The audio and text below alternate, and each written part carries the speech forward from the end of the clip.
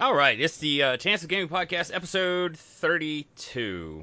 I'm Adam Chance, and with me always is Richard and Roy. Good evening, everyone. This is Rich coming from St. Louis, Missouri, home of the, hopefully by the time you hear this, Stanley Cup champion St. Louis Blues. And now I'm jinxed myself. But we'll see. We'll see. And I'm Roy from West Michigan, in Holland, Michigan. And I guess I don't have that much going on. You don't have a dog in the hockey fight. No, Okay. I do not. I was just up there recently in Wisconsin, and You took a picture of my house. yes, by Lake Michigan. I was like, I could see Roy's house from here. Look at that! Wow, that was the furthest north I had ever been. It was very, very interesting.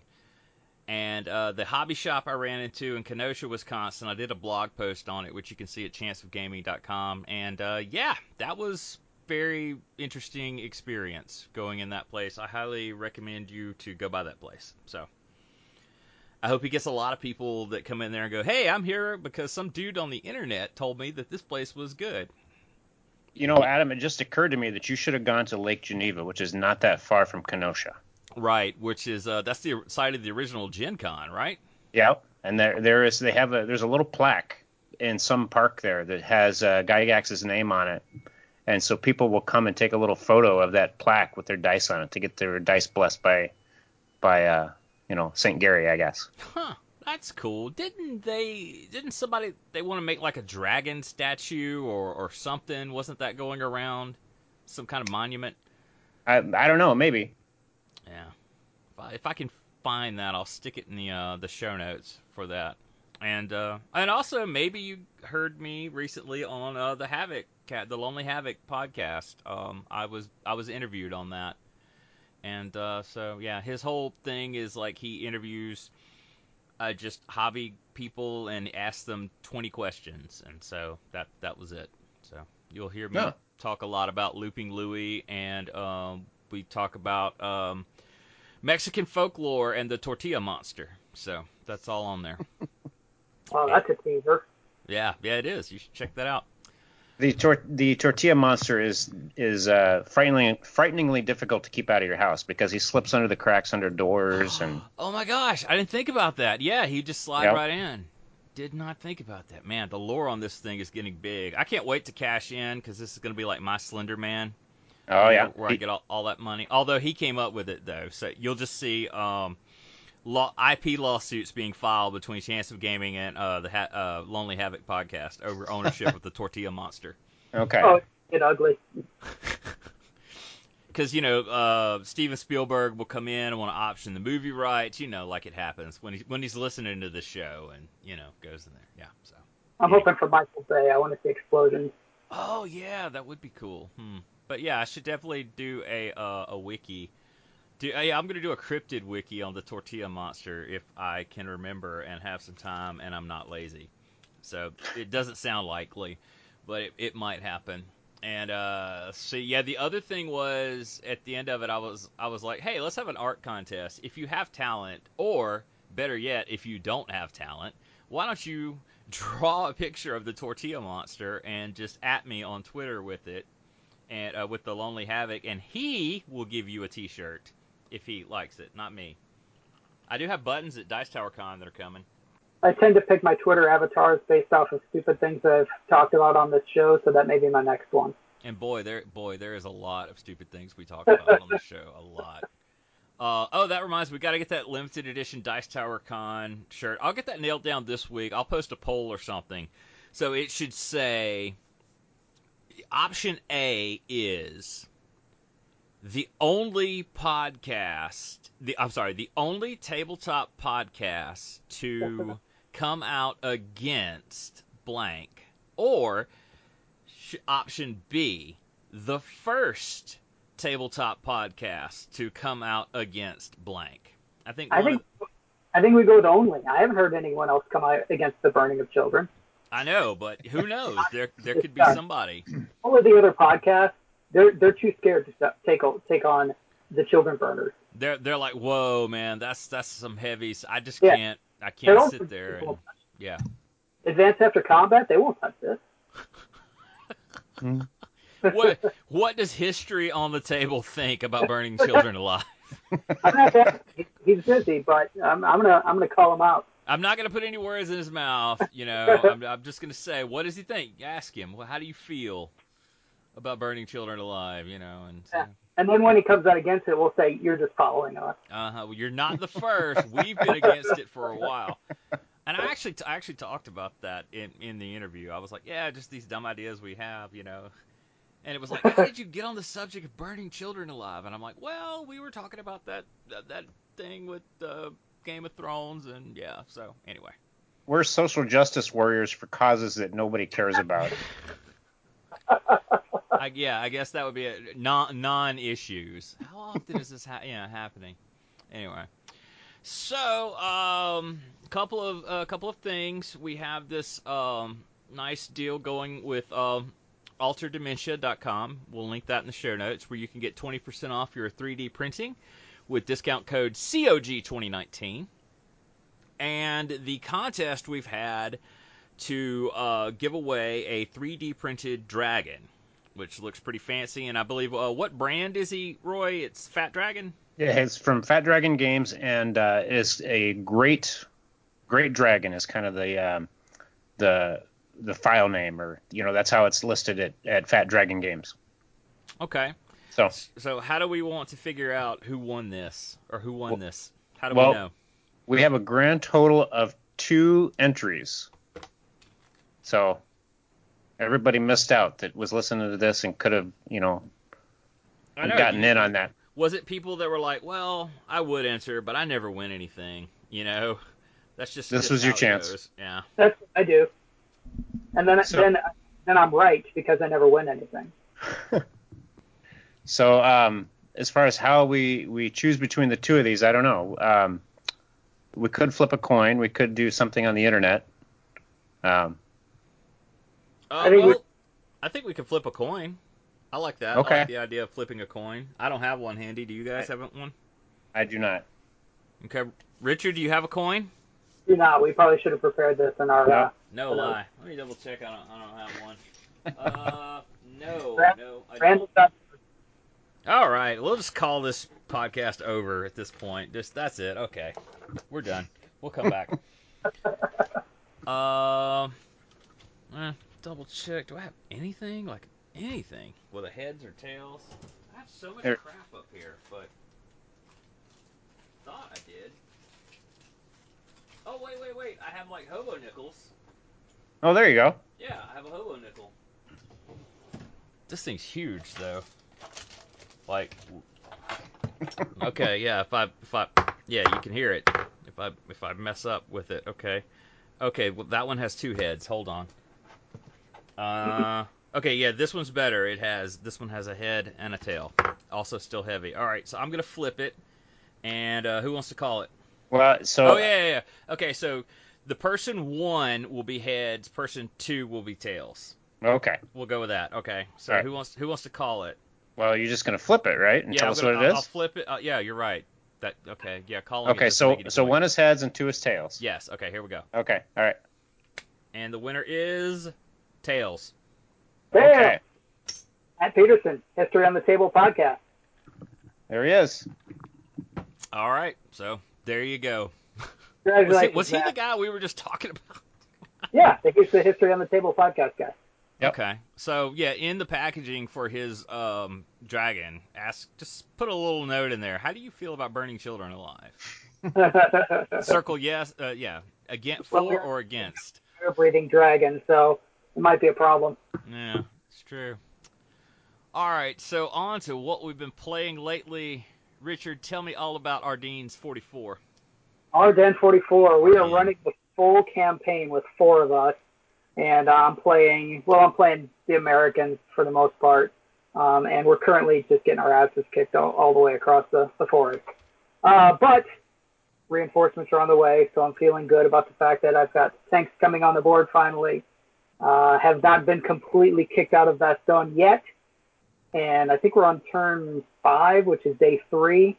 So I'm not feeling real good about my progress so far, but at the same time, there's not been a whole lot of choices for me so far. Ardennes 44 it's a GMT game. They pretty good size. It's heavier than average, I would say. It's a Mark Simonich game.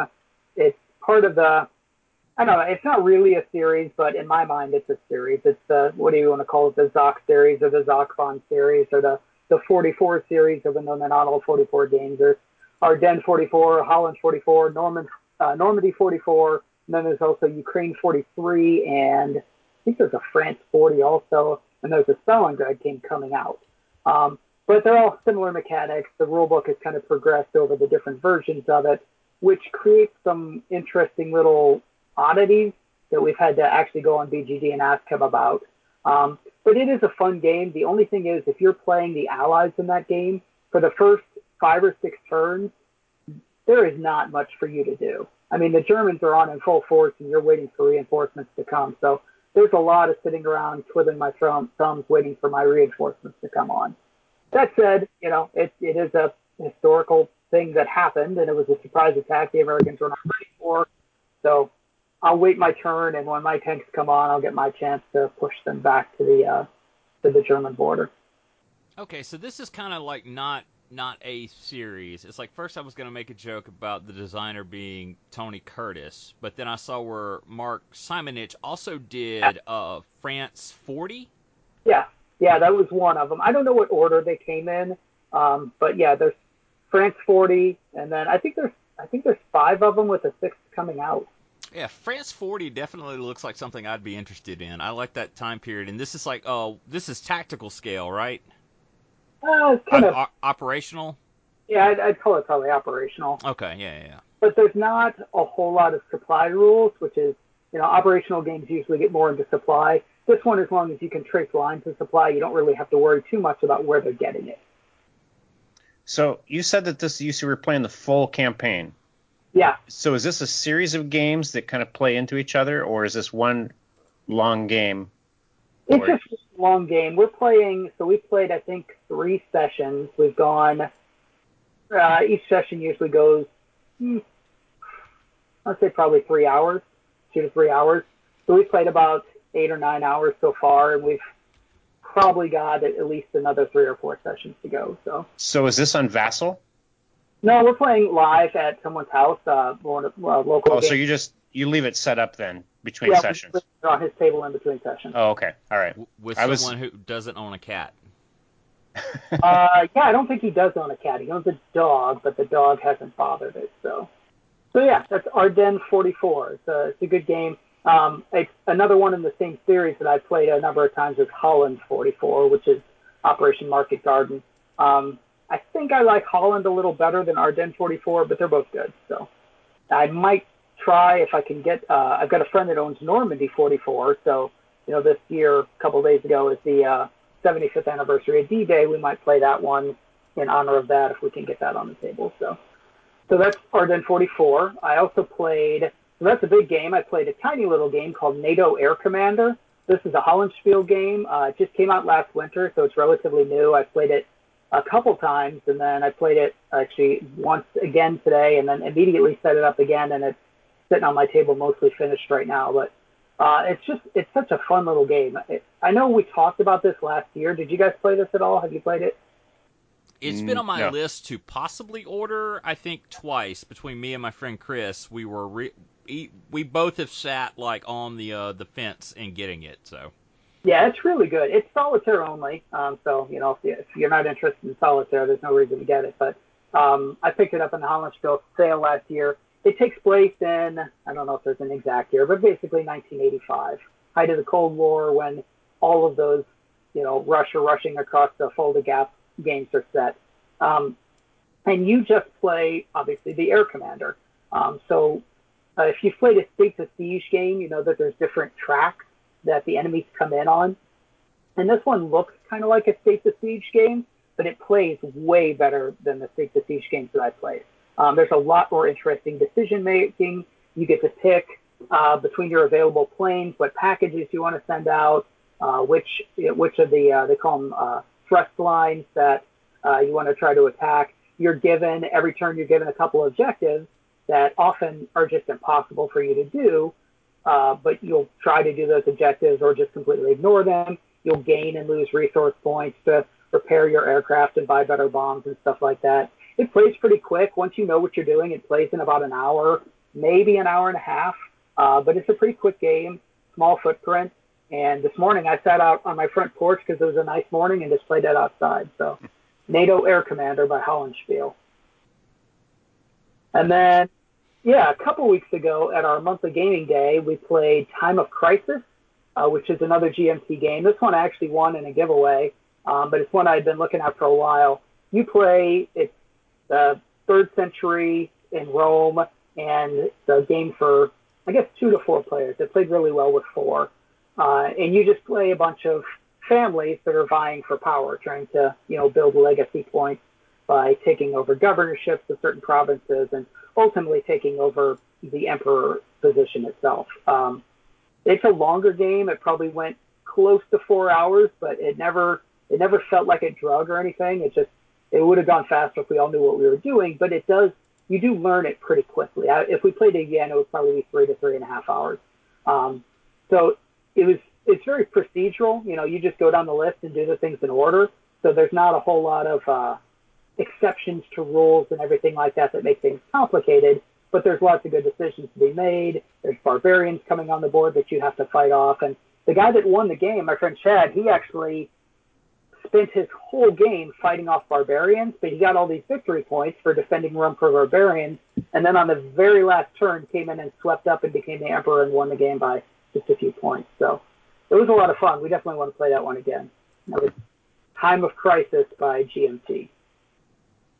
And then another game I got back out that I've played a bunch of times before is Star Wars Imperial Assault. I was looking for something to play with my youngest daughter, my 9-year-old. She's played this with me a little bit before. I've actually started up the campaign for Imperial Assault probably 4 or 5 times with different people, and we always enjoy it, but we can just never maintain any sort of consistency. So there is an app for this so that the base game is set up so that one player plays the Empire and all the other players play the Rebels. So it's a 1 versus many game. But they have an app for it now so that the app will play the Empire and you can just play it as a co-op game. So my 9-year-old and I started that up, and we're going to play that one together. Yep. I have actually ordered that. It recently completely bottomed out in price. And I scooped it up. I think it was like $30, $35 on Amazon. So it was about half price MSRP. And I got it. I wish I had gotten it a long time ago, but I guess I'm happy for the savings. I had no idea it was a dungeon crawler, and so that's really makes me interested in it. Yeah, have you played Descent? I played the first one a while back, and it's supposed to play a lot like that. And I actually bought a copy of the second. Yeah, it's. I've never played Descent, but from what I understand, it is just a reskin of Descent. So. Okay, well that's super cool, and I do look forward to that coming in and giving it a shot. But it's like on back order, so Yeah. It's a lot of fun, and the app is free, so you can just download the app. You can get it either on your iPad or probably iPhone as well, or you can get it on Steam. But it's free, and it will tell you exactly what the bad guys do, and you react, and it's easy to follow along with. And it's a fun game. If you play it strictly solitaire, you're probably going to want to play at least 2 play. You'll run 2 characters. You don't want to just play it as 1.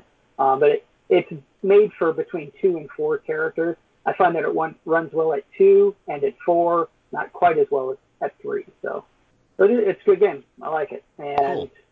And then the last game I played was Downtown, which is an older game that a friend of mine had.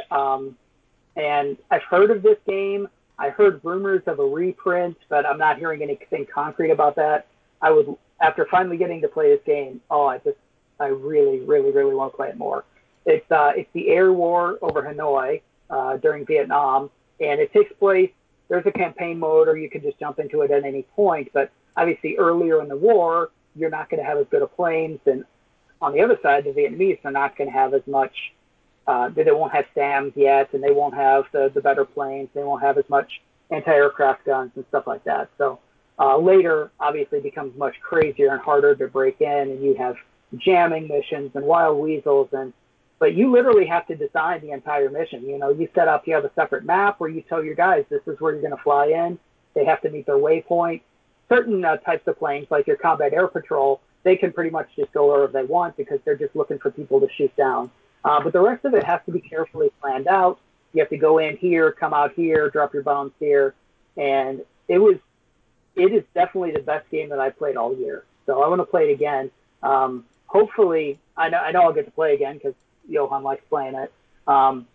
Hopefully there'll be a reprint of it, but if there's not, there is a 1985 version of that. When I say 1985, I mean that's when it takes place. I think it's called Red Storm, where it's the same system, but this one takes place again, Olde Gap, Germany, 1985, where all the Cold War gone hot games are.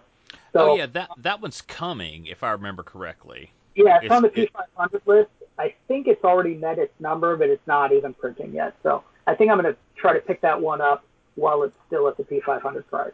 Okay, yeah, that sounded really cool. I guess I could ask my close personal friend Roger McGowan. What's going on with that thing? He probably did the artwork for it. So yeah, we'll know, I guess. And I like I said, there's a great like I said to you on Twitter, there's a great documentary on Amazon Prime called I think it's called just Thud Pilots or something like that. I watched that because of your recommendation. It was good. I like. Excuse me. I was talking to someone about that. Actually, I was talking to Johan about it because he's also in my Ardennes 44 game. We were talking about that. We were also talking about Ken Burns' Vietnam and how great it is that they can make these documentaries and actually talk to and interview the people that were there. And that's something that, you go back to, there's still some World War II people, probably not, I don't know if there's any World War I guys left, but the Civil War stuff, you got letters and stuff like that, but it's just really amazing to be able to talk to the people that actually lived through it. So, yeah, Thud Pilots is good. Thank you for the recommendation. Now, in that vein, I read something around with the D-Day. It reminded me of something with the D-Day Remembrance. And I read an article, and it talked about something like less than 4% of World War II veterans are still alive. And they're like all like in their 90s or thereabouts, late 80s, early 90s. Yeah, I'm not sure like who is the youngest and who's the oldest, but they're really kind of disappearing, and that's really sad. I hope like enough oral history has been done with them. I'm a big fan of that. My alma mater, the University of Southern Mississippi, has an oral history department, and that's basically all they do. Is not only local, but they fly like all over the country and all over the world to interview various people wherever they can about stuff like that. And I've really wanted to do like a thing because in my day job we almost got a grant to do just interviews with Operation Iraqi Freedom or whatever it's called, veterans that were coming back from that were in state to go around and just collect stories. And I think that would be really neat to do. And it reminded me of, the Vietnam guys are getting really, really old now. Right. They're in their like 70s. Yeah, and talked a few months ago of the movie They Shall Not Grow Old. They did that, but obviously all those recordings were made in probably the 50s and 60s or whatever. So they were able to get those recordings, even though those guys are now all gone for the most part. So, I know nowadays I'm starting to see, like, used to be you saw an old guy and he'd wear a Vietnam, veteran hat. Now, what I'm seeing more is like an old guy wearing a Operation Desert Storm hat. And I'm like, wow, yeah, that's true. That was like, what, like 1993? Yeah, thereabouts? That would have been me had I gone to war. I was 19, 20. Wow, yeah. So yeah, you're right. It would have been that. So these guys are starting to get like, super old. Yeah. Yeah, it's you're talking about the people that just sort of gather stories. I got interviewed for one of those a few years ago. You guys, I'm sure, probably heard of the Ferguson riots that we had here in St. Louis a few years ago, and that all happened about 4 miles from my house. So at the time, so someone just interviewed me about one of those, and it was just one of those things where they just ask you questions about what was going on and what were you thinking. And I didn't have anything particularly interesting to say, I don't think, but I think it was just one of those things where they just wanted to get people's voices into recordings so that 100 years from now, people would be able to have some context for what was going on. That's really good to have, because after a while there'll be no way to actually do it if you don't do it now, and that's what kind of sucks about history is always written by the victors, so with a lot of that you're getting kind of a biased thing, and with so many like primary sources for various wars, you have to take that with like a grain of salt, how the Russians felt about Napoleon versus how the Brits felt and how it actually was, and so anyway. Yeah, I find that my gaming and my reading and my electric video watching and all that all tends to go hand in hand. Where I'll find a game that'll make me want to read a book, and it'll make me want to watch a video, and it'll make me want to play a game. It all kind of goes in a circle together. Historical gaming is really my highest interest. I like the strategy. I like getting together with another person and playing games, but it's the history that drives me. Yeah, absolutely. All right, Roy. So tell us about the follow going that up from that. Yeah, to Unexploded Cow.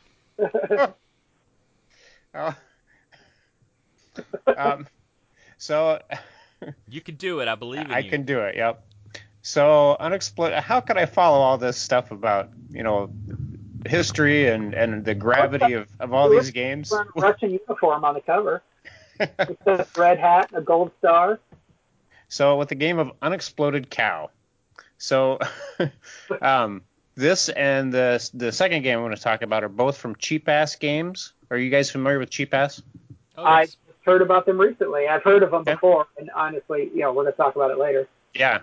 So Unexploded. Well, okay. So Cheap Ass Games had the philosophy back in the day of making only the parts of a game that people really needed, like special cards or whatever, on the theory that if you need dice, well, everybody has dice that they can take out of the Monopoly game. Everybody has poker chips or something like that. So that was kind of the philosophy behind Cheap Ass Games. And so one of the ones that did really well was this game called Unexploded Cow. And this is a little card game where you have mad cattle in Great Britain and unexploded mines in France. So an enterprising entrepreneur ships the cows to France to clear out the minefields. And so the idea is to get your cow to step on a mine, and then you can collect the bounty that particular cow has on it. So you want to blow up the cow? Yes, you do. Okay. So every time at the end of your turn, you roll a die, and if it lands on one of your cows, it's your cow that stepped on a mine. If I have 2 cows and I roll a 3, the person on my left is the one that has the cow that explodes. So you're collecting cash, you're collecting point cards in terms of various cities in France that have been cleared of mines. So it's a goofy little game. It's amusing. So, Unexploded Cow. It's fun? Yeah. Yeah, and so there are other cows that if you put them in somebody else's field, they will cost them money. Or if you can have a spy cow that you can put in somebody else's field but still belongs to you. And so it's there's plenty of wheeling and dealing, and the cattle tend to move around. They go from field to field. Every now and then there's a card that says Stampede or whatever, and you shuffle all the cows and deal them back out and things like that. So. And then I played Captain Park's Imaginary Polar Expedition. It's another cheap-ass game. That's a mouthful. It is. So there's the Gentlemen's Club in London, where all the people come and brag about their expeditions that they've done. So the goal of this game is basically to stay out of sight in London. So the game board is a map of London. And Captain Park roams London And if you're ever in the same area, he sees you and realizes that you haven't been on a expedition. You've actually been staying in London. So you're going to go to antique stores and collect little knickknacks and stuff, and you have to stay out of sight for up to 3 or 4 months. And then you can triumphantly burst through the doors of the Gentleman's Club and with all of your treasures that you've collected and say, well, I've been away to the Himalayas or to Africa, and look how cool I am and all the notoriety that I get. So it's kind of in the same vein as Kill Dr. Lucky in that you're trying to avoid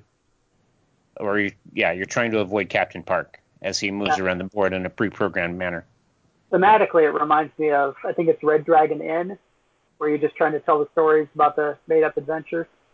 Is that Once Upon a Time? Maybe? I thought that's what Red Dragon Inn was. I know there's a game where you're at a tavern and you're like a, fantasy. Yeah, that is Red Dragon Inn. That's really more of a drinking game, where if you're like you can get totally shit-faced playing that game. Where you take a drink and maybe you get in a bar brawl, so you lose some health, and if your level of intoxication ever crosses your level of consciousness, then you're out of the game. Oh, okay. I was wrong about what that one was then. Okay. So then I played Pandemic Reign of Cthulhu, which I've played before. So this is set in the settings in New England. There's Arkham. There's what are some other venues? Lovecraft venues. But anyway. University. Miskatonic, yeah. Yep. So it's essentially it's very much a pandemic sort of mechanic wherein cultists come onto the board, and anytime you get more than 3 cultists, then they successfully do the ritual, and they produce a Shoggoth that appears in the town. So that kind of represents your outbreaks, like in Pandemic. And so then the Shoggoth will go towards the gate in that town, and if it ever gets through the gate, well, then an Elder Guide comes out, and he has bad things that happen as he gets flipped over. So you're trying to keep back the madness at the same time. So like if the Shoggoth attacks you, then you have to roll the insanity die, and you may lose some insanity. And yeah. So anyway, it's I dig it. It's thematic is pretty cool, and it's Pandemic with Cthulhu mixed in. Well, how did you get these cheap ass games? By the way, are they still in print, or did you pick them up used? So these were friends. My friend Dana had these 2 games with him. He's just had them since they came out. The Unexploded Cow that I linked is a newer version. Okay. I'm just curious, because I remember them, like, way back in the day. Mm-hmm. I remember them. And then I played Imperial Settlers, which I've played before. So this is not Imperial and it's not Settlers. It's a card drafting game where you play one of 4 factions. There's the Egyptians, there's the Barbarians, there's the Japanese, and the Romans. And each one kind of has their specialty thing that they can do. And so you're drafting cards from your personal deck and cards from a common deck that you then lay down as features in your kingdom. And so it plays over 5 rounds, and each round you collect all of your production stuff, and then you see what you can build out of your hand. And so the cards have different effects that they do, too, when you play them. So that's Imperial Settlers. And then I played Roll for the Galaxy, which I've played many times before. It's a faster dice-dependent game version of Race for the Galaxy. And so I like that game quite a bit, too. Do you own this one, Roy? I do, yep. You should bring this one to Dice Tower Con. This is one I've been wanting to play. Okay. Yeah, I'll see I've heard good about it, and I've never played it. Okay. He's already packing, so he'll just toss it right over there in the... Well, it might be in that library, in the DTC library. Yeah. Which I think that list is out there. I'll have to see if it's in there. But then a game that I do not recommend is called Man Bites Dog. So it's all right. It's a dopey little game of making sensational headlines. Oh, okay. And it's a game that we've had laying around, and we were kind of looking for a little filler, and we said, well, let's give this a try. And it's, I don't know, it's a filler. So you say that I can see my older two daughters loving this game because they really like just goofy games, and my middle child, the one that's coming to Dice Con with me, Yep. she loves the weird, goofy, random stuff like that, especially when it's late at night. So I Okay. could see her loving that. Well, I'll have to see about bringing this. Don't bring it if you hate it. What's that? Don't bring it if you hate it. Yeah. I'll give it to you. What So about you, Adam? that's what I've been playing. You been playing anything, Adam? No, not really. I've just been trying really hard to get streaming up and running. In this, yeah, I had kids moving out, moving things around the house, and I'm just trying to build something and get it to work. And like I said on Twitter recently, it's like every single time, like my life has become, I come home from work, I open Amazon packages, which give me what I need. I plug up things to maybe get it to work, and it doesn't, and then I order another part off Amazon. Repeat. That is my life. That's how you ordered a 50-foot network cable. I haven't seen one of those in probably 10 years. And Well, yeah. See, that's where I'm at now. Is like I think like maybe the wireless card I have in it just isn't enough oomph for it. So I ordered 50 feet of Cat 5/6 for $10, and it well rated stuff with the ends attached that I'm going to run through my attic for my router and hopefully not die doing it. And yeah, so that's where I'm at. Set your alarm extra early one morning and get up at about like 2 a.m. That'll be. Yeah, that's true. Well, here in Mississippi, even at 2 a.m., it's like it's still 100 degrees. It's never the heat. It's just whatever it is. It's Satan breathing or something. I don't know. So I did have a couple of things I wanted to touch on before we hit what's on your radar. The first thing is I was very, very saddened, just utterly gutted to hear thewarstore.com is closing. And I was just curious, do you guys, have you ordered anything for them or are familiar with them at all? I have not. I'm mostly a board game guy, not too much a miniatures guy. Although I think that probably in a few years when I've got more dedicated space, I'd like to get more into miniatures, but haven't done it much so far.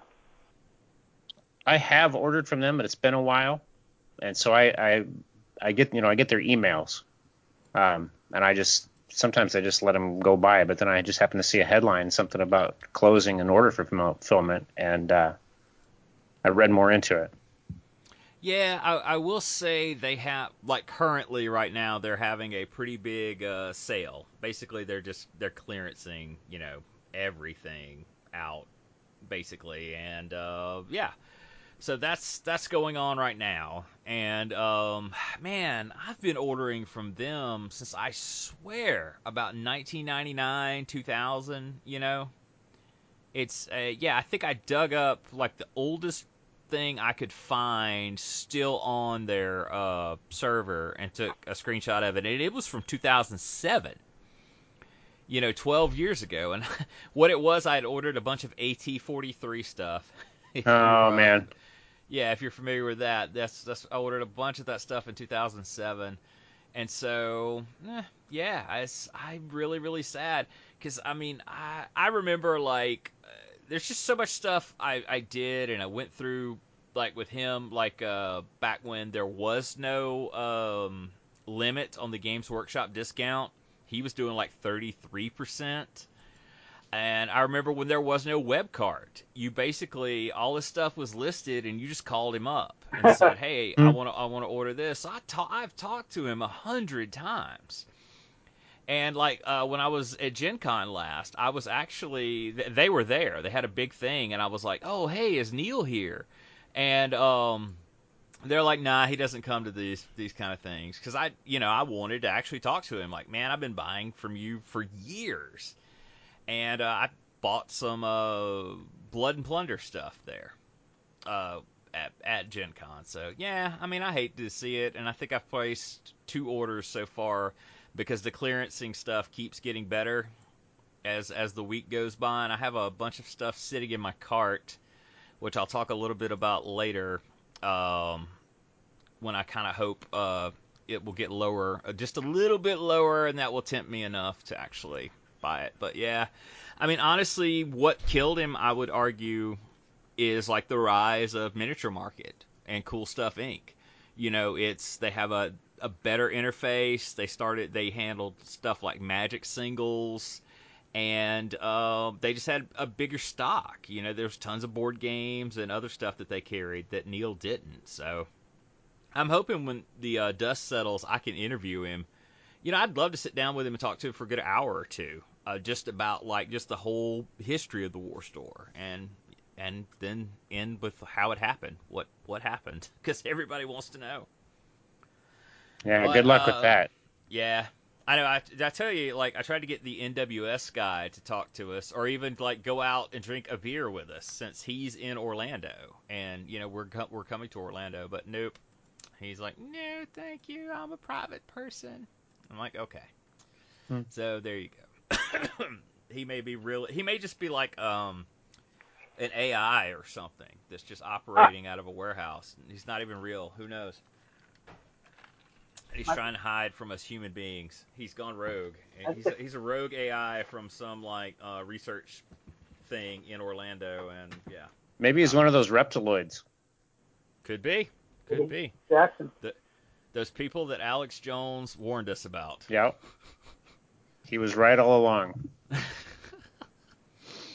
So, and I'm also working on a couple blog posts. I ran into a fantastic discussion on the Privateer Press, the unofficial Facebook group.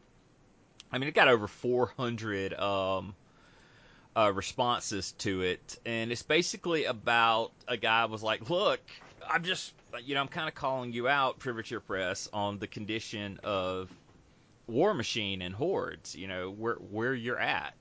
And I really think you are losing. Your player base is shrinking, and this is why I think that is, and this is what you can do. And so it's like 400, 600 people commenting on it.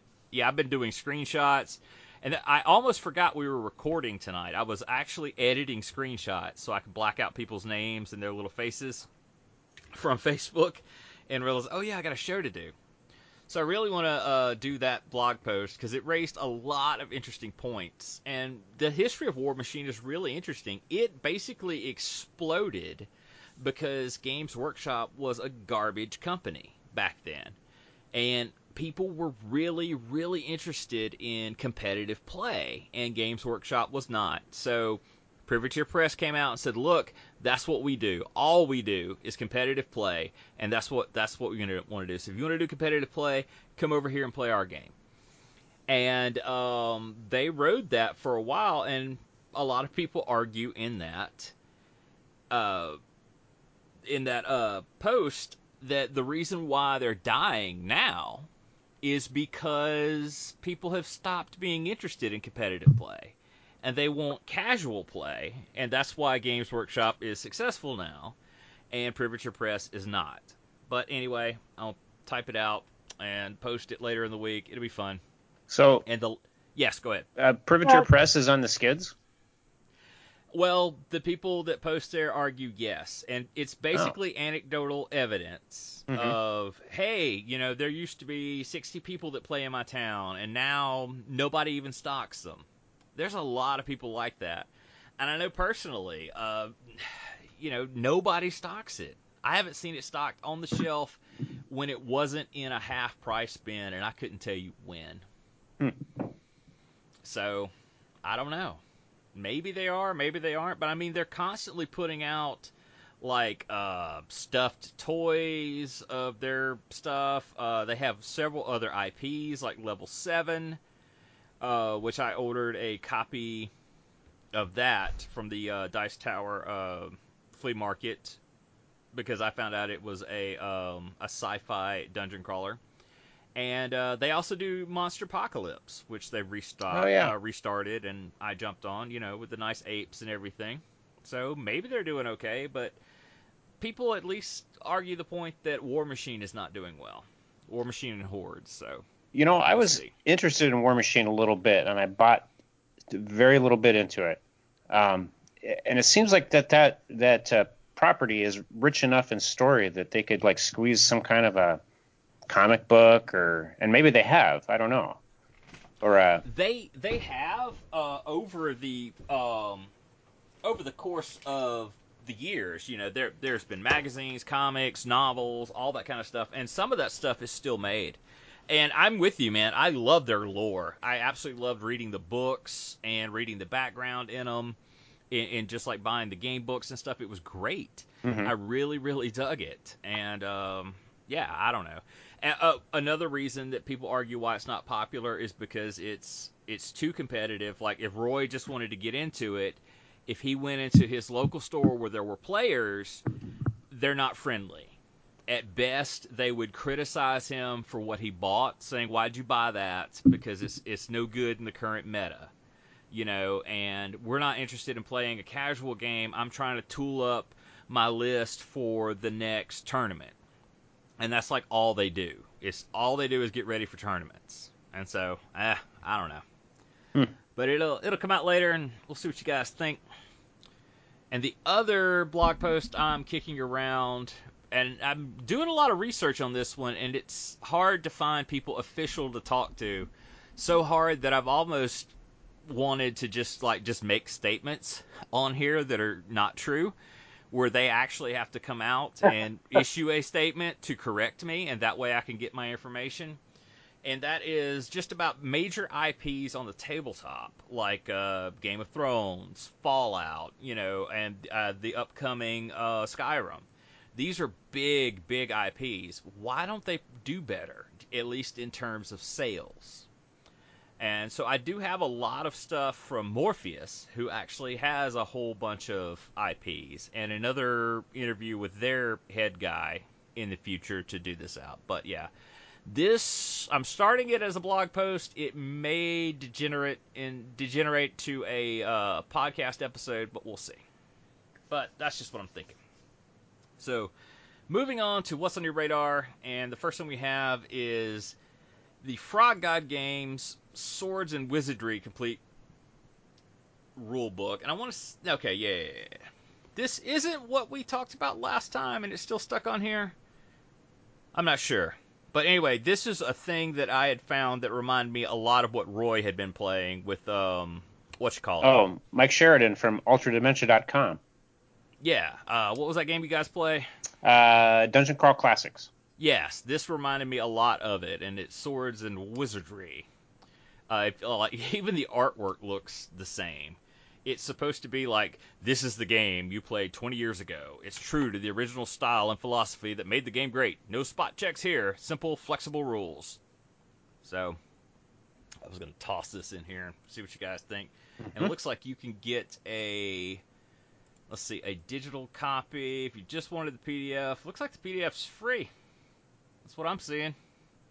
If I click on here, yeah, looks like the PDF is free from Great. Frog Good. God Games. Yeah, I'm proceeding to check out. I know you guys love this. This is live purchasing, so yeah, looks like it's free. So you can check that out. It'll be linked in the show notes. Get you a free copy of this and maybe buy some other stuff. The next thing was I was going to ask Richard if he was familiar with Lone Canuck Publishing. I'm familiar with them making ASL modules. Yeah. Yeah, that's what caught my attention. Is somebody posted a picture of a scenario pack on Twitter, and I was just amazed at the quality of the maps that they did. And I was like, "What in the world?" It is, and it was the Anzio 1944. Uh, that it was that map pack Yeah, I'm that not familiar with that one, but a lot of these third-party ASL publishers do some amazing work. Another one is Bounding Fire Productions, does some really good scenarios that I've enjoyed playing quite a bit. So Now with them, I'm familiar, but as I understand it, they're expensive, and they also do a pretty good amount of what you call it, historical based ones. Yeah, I think they do. I haven't played any of those, but I think they do. Yeah. But these, I mean, for $18, you can get the one I was talking about, the Anzio 1944 on patrol with the First Special Service. Yeah, and it is a 7 scenario pack dedicated to members of the American Canadian First Special Service Force and their actions on the Anzio beachhead during the early part of 1944. So yeah, the counters look good, and like I said, I saw somebody's picture of the map and really liked it. So these seem to be pretty cheap I to actually get into. wonder. I mean, some of them are even $14. Yeah, I wonder if it says on there. Oh, it looks like they include counters too, so you don't need Yes, they do. necessarily have to have one of the. Because I know a lot of stuff will come out and say you have to have Beyond Valor and For King and Country to play this because you're going to need those counters. So it looks like this one comes with counters too. Yeah, you'll have to have this thing that's been out of print for 7 years and is only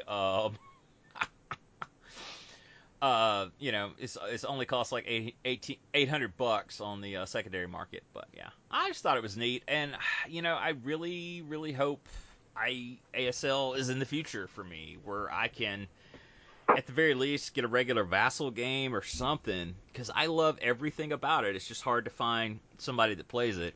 In fact, it reminded me of something I do.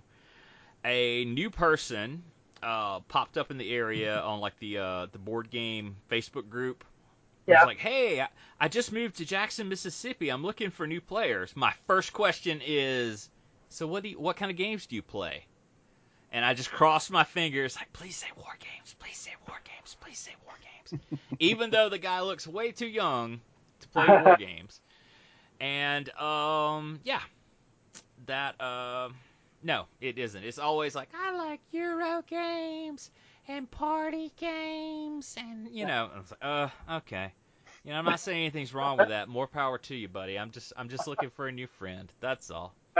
Not not saying anything's against those games. I'm just saying, you disappoint me. I am disappointed.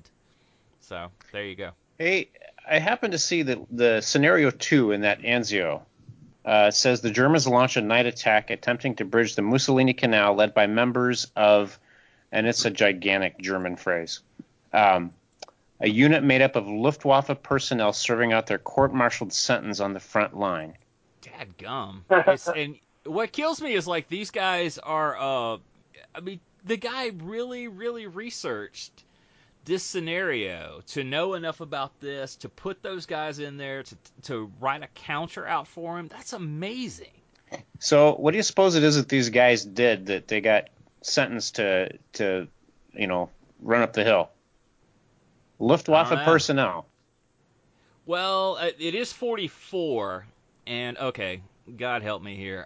Yes, I have a history degree. It's only a bachelor's, so I just dabble. Please don't take. I'm not saying this. You're is not a true. historian. You're a fan of history. Yes. To quote Dan Carlin. Yeah. Yes. So what I'm going to say is, since it's 1944 toward the end of the war and quality had disintegrated in the German army, that maybe these guys were conscripts anyway.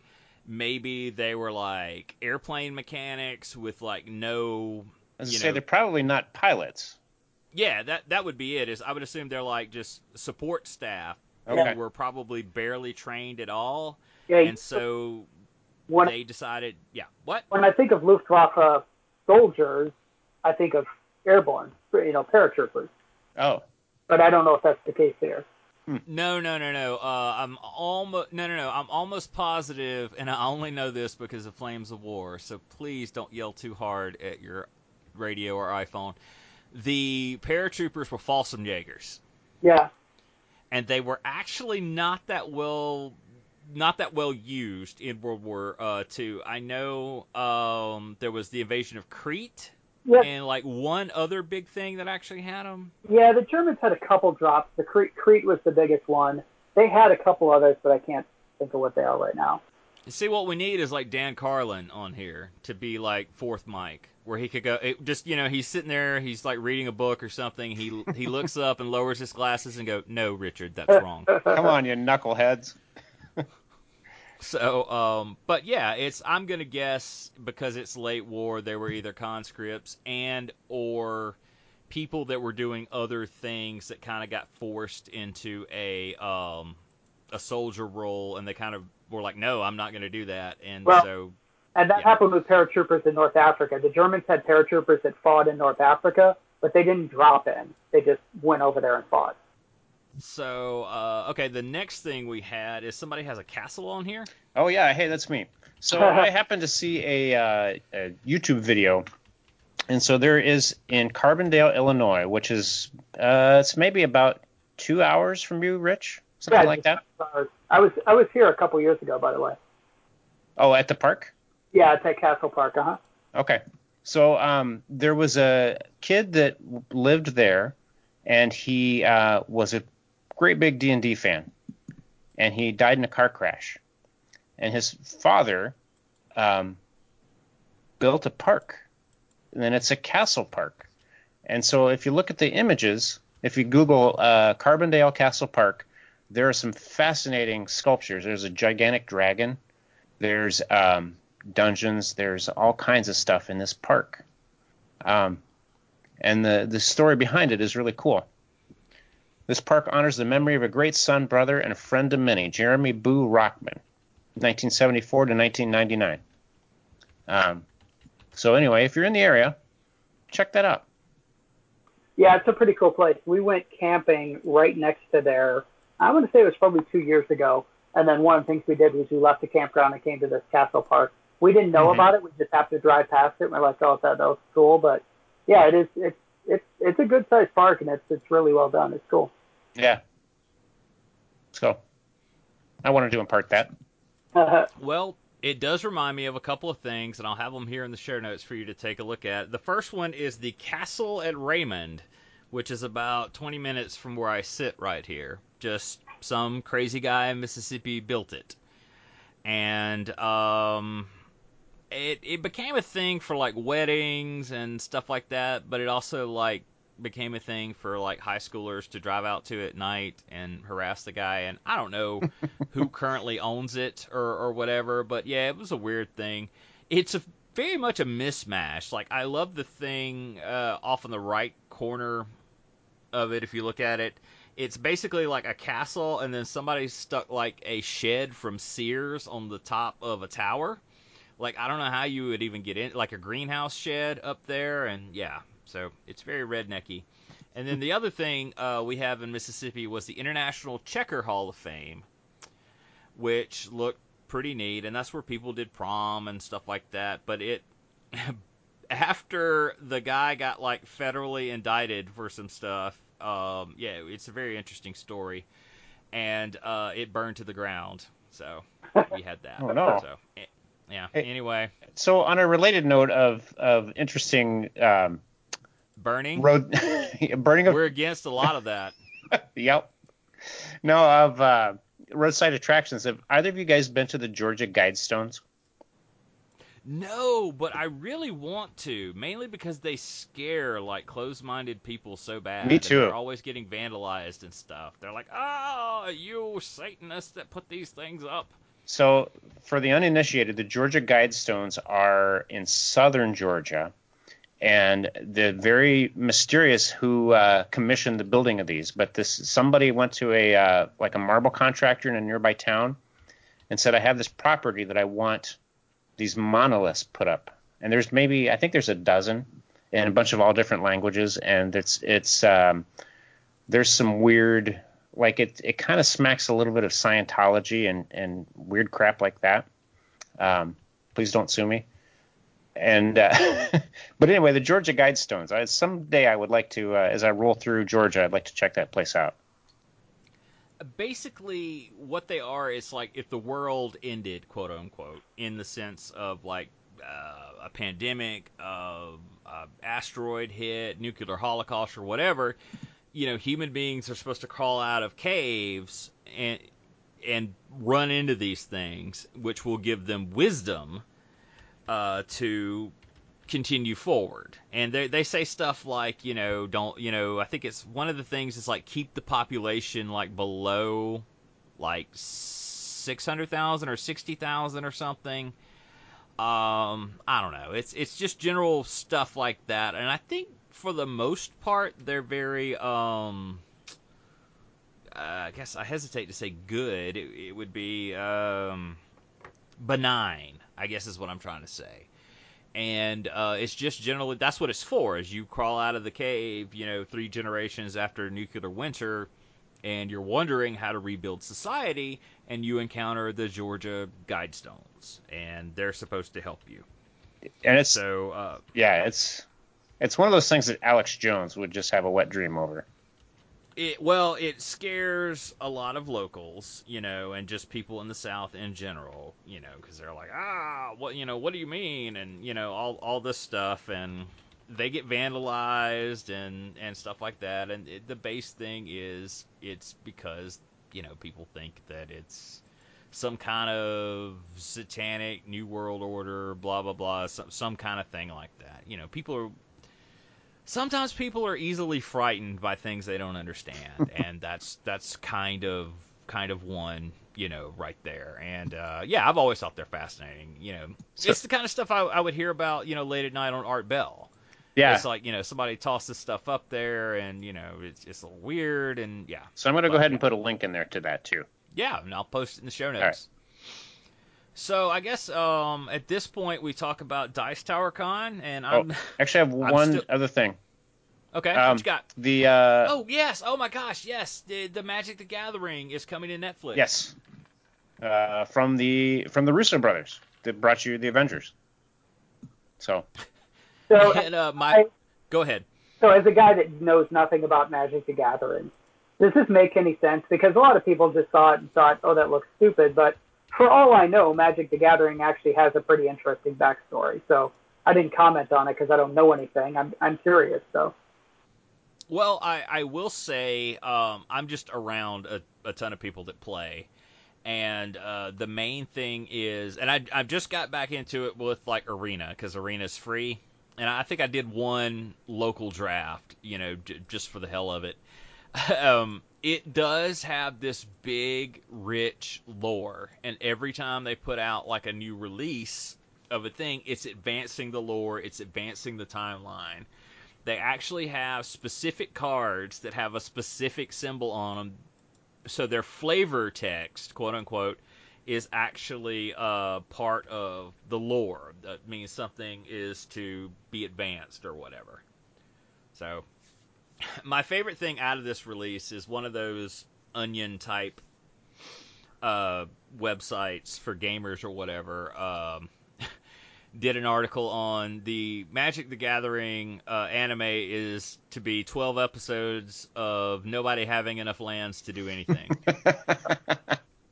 So, I will say Magic, it's probably the biggest tabletop game currently. I don't think anything gets anywhere close to it. And I know I played it. I started playing it like in 93, 94, and I'm very surprised it's still around. I would have never guessed.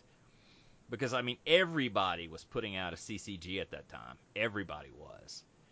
And Magic is the one that survived. So, anyway.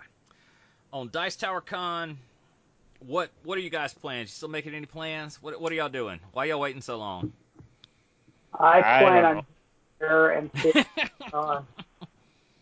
We only have one more show before Dice Tower Con.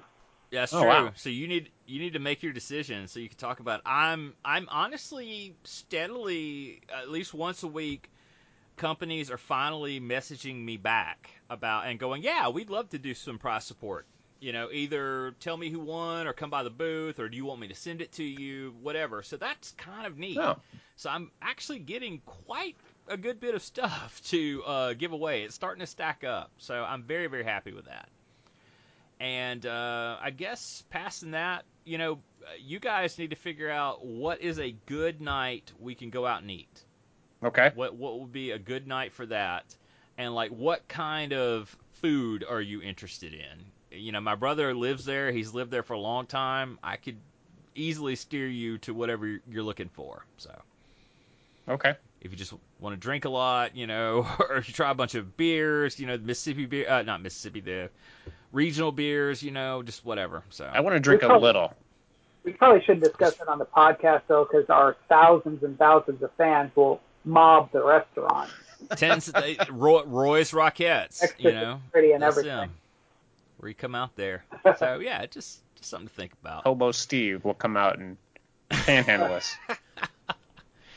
Yeah, we'll be ready for that. Blues hockey still going on, huh? Blues hockey still going on, which is, wow. I am 46 years old. I've been waiting my entire life for the Blues to play hockey in June. So I'm quite happy. They're up 3-2. They're playing here in St. Louis tomorrow. If they win, the Blues will be champions. Back to Boston for Game 7. Either way, this has been the greatest Blues season in living memory for me. So let's go Blues. So you got your courtside tickets? So tickets, the average ticket price for a game tomorrow, the average ticket price is about $4,300 right now. Wow. Dadgum. That will buy me an entire ASL collection. There was whoever's airing the games. Was it NBC? NBC, yeah. So there was a kid that was a Boston fan, and he's standing there giving the finger to every Blues hockey. Picture.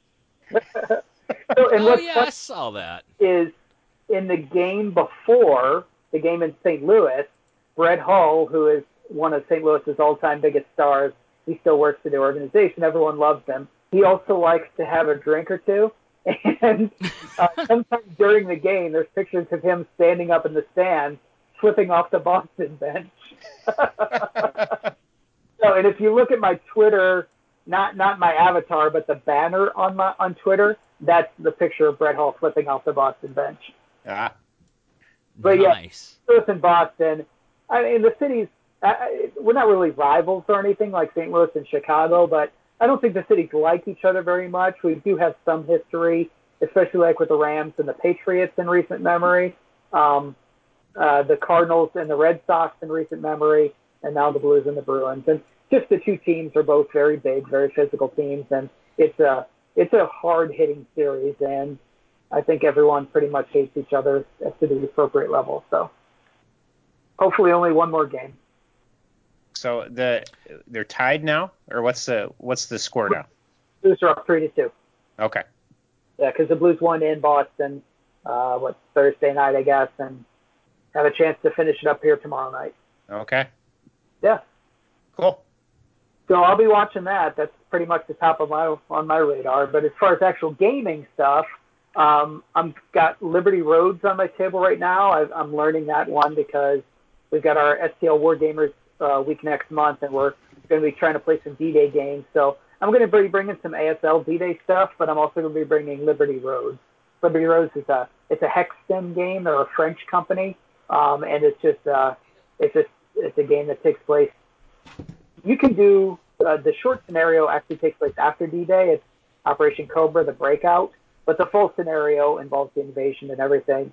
What's interesting about this one is they don't make you stick to the historical invasion. You can invade wherever you want, which I think is kind of cool. And then upcoming for me is the next coin game, the Gandhi coin game, which people always laugh when I say I'm doing a Gandhi war game. That one is shipping from GMC right now. I haven't gotten the order. My order is not shipping yet, but I imagine sometime within the next week or two I'll be getting that one. So I'm a big fan of the coin games. Looking forward to that one.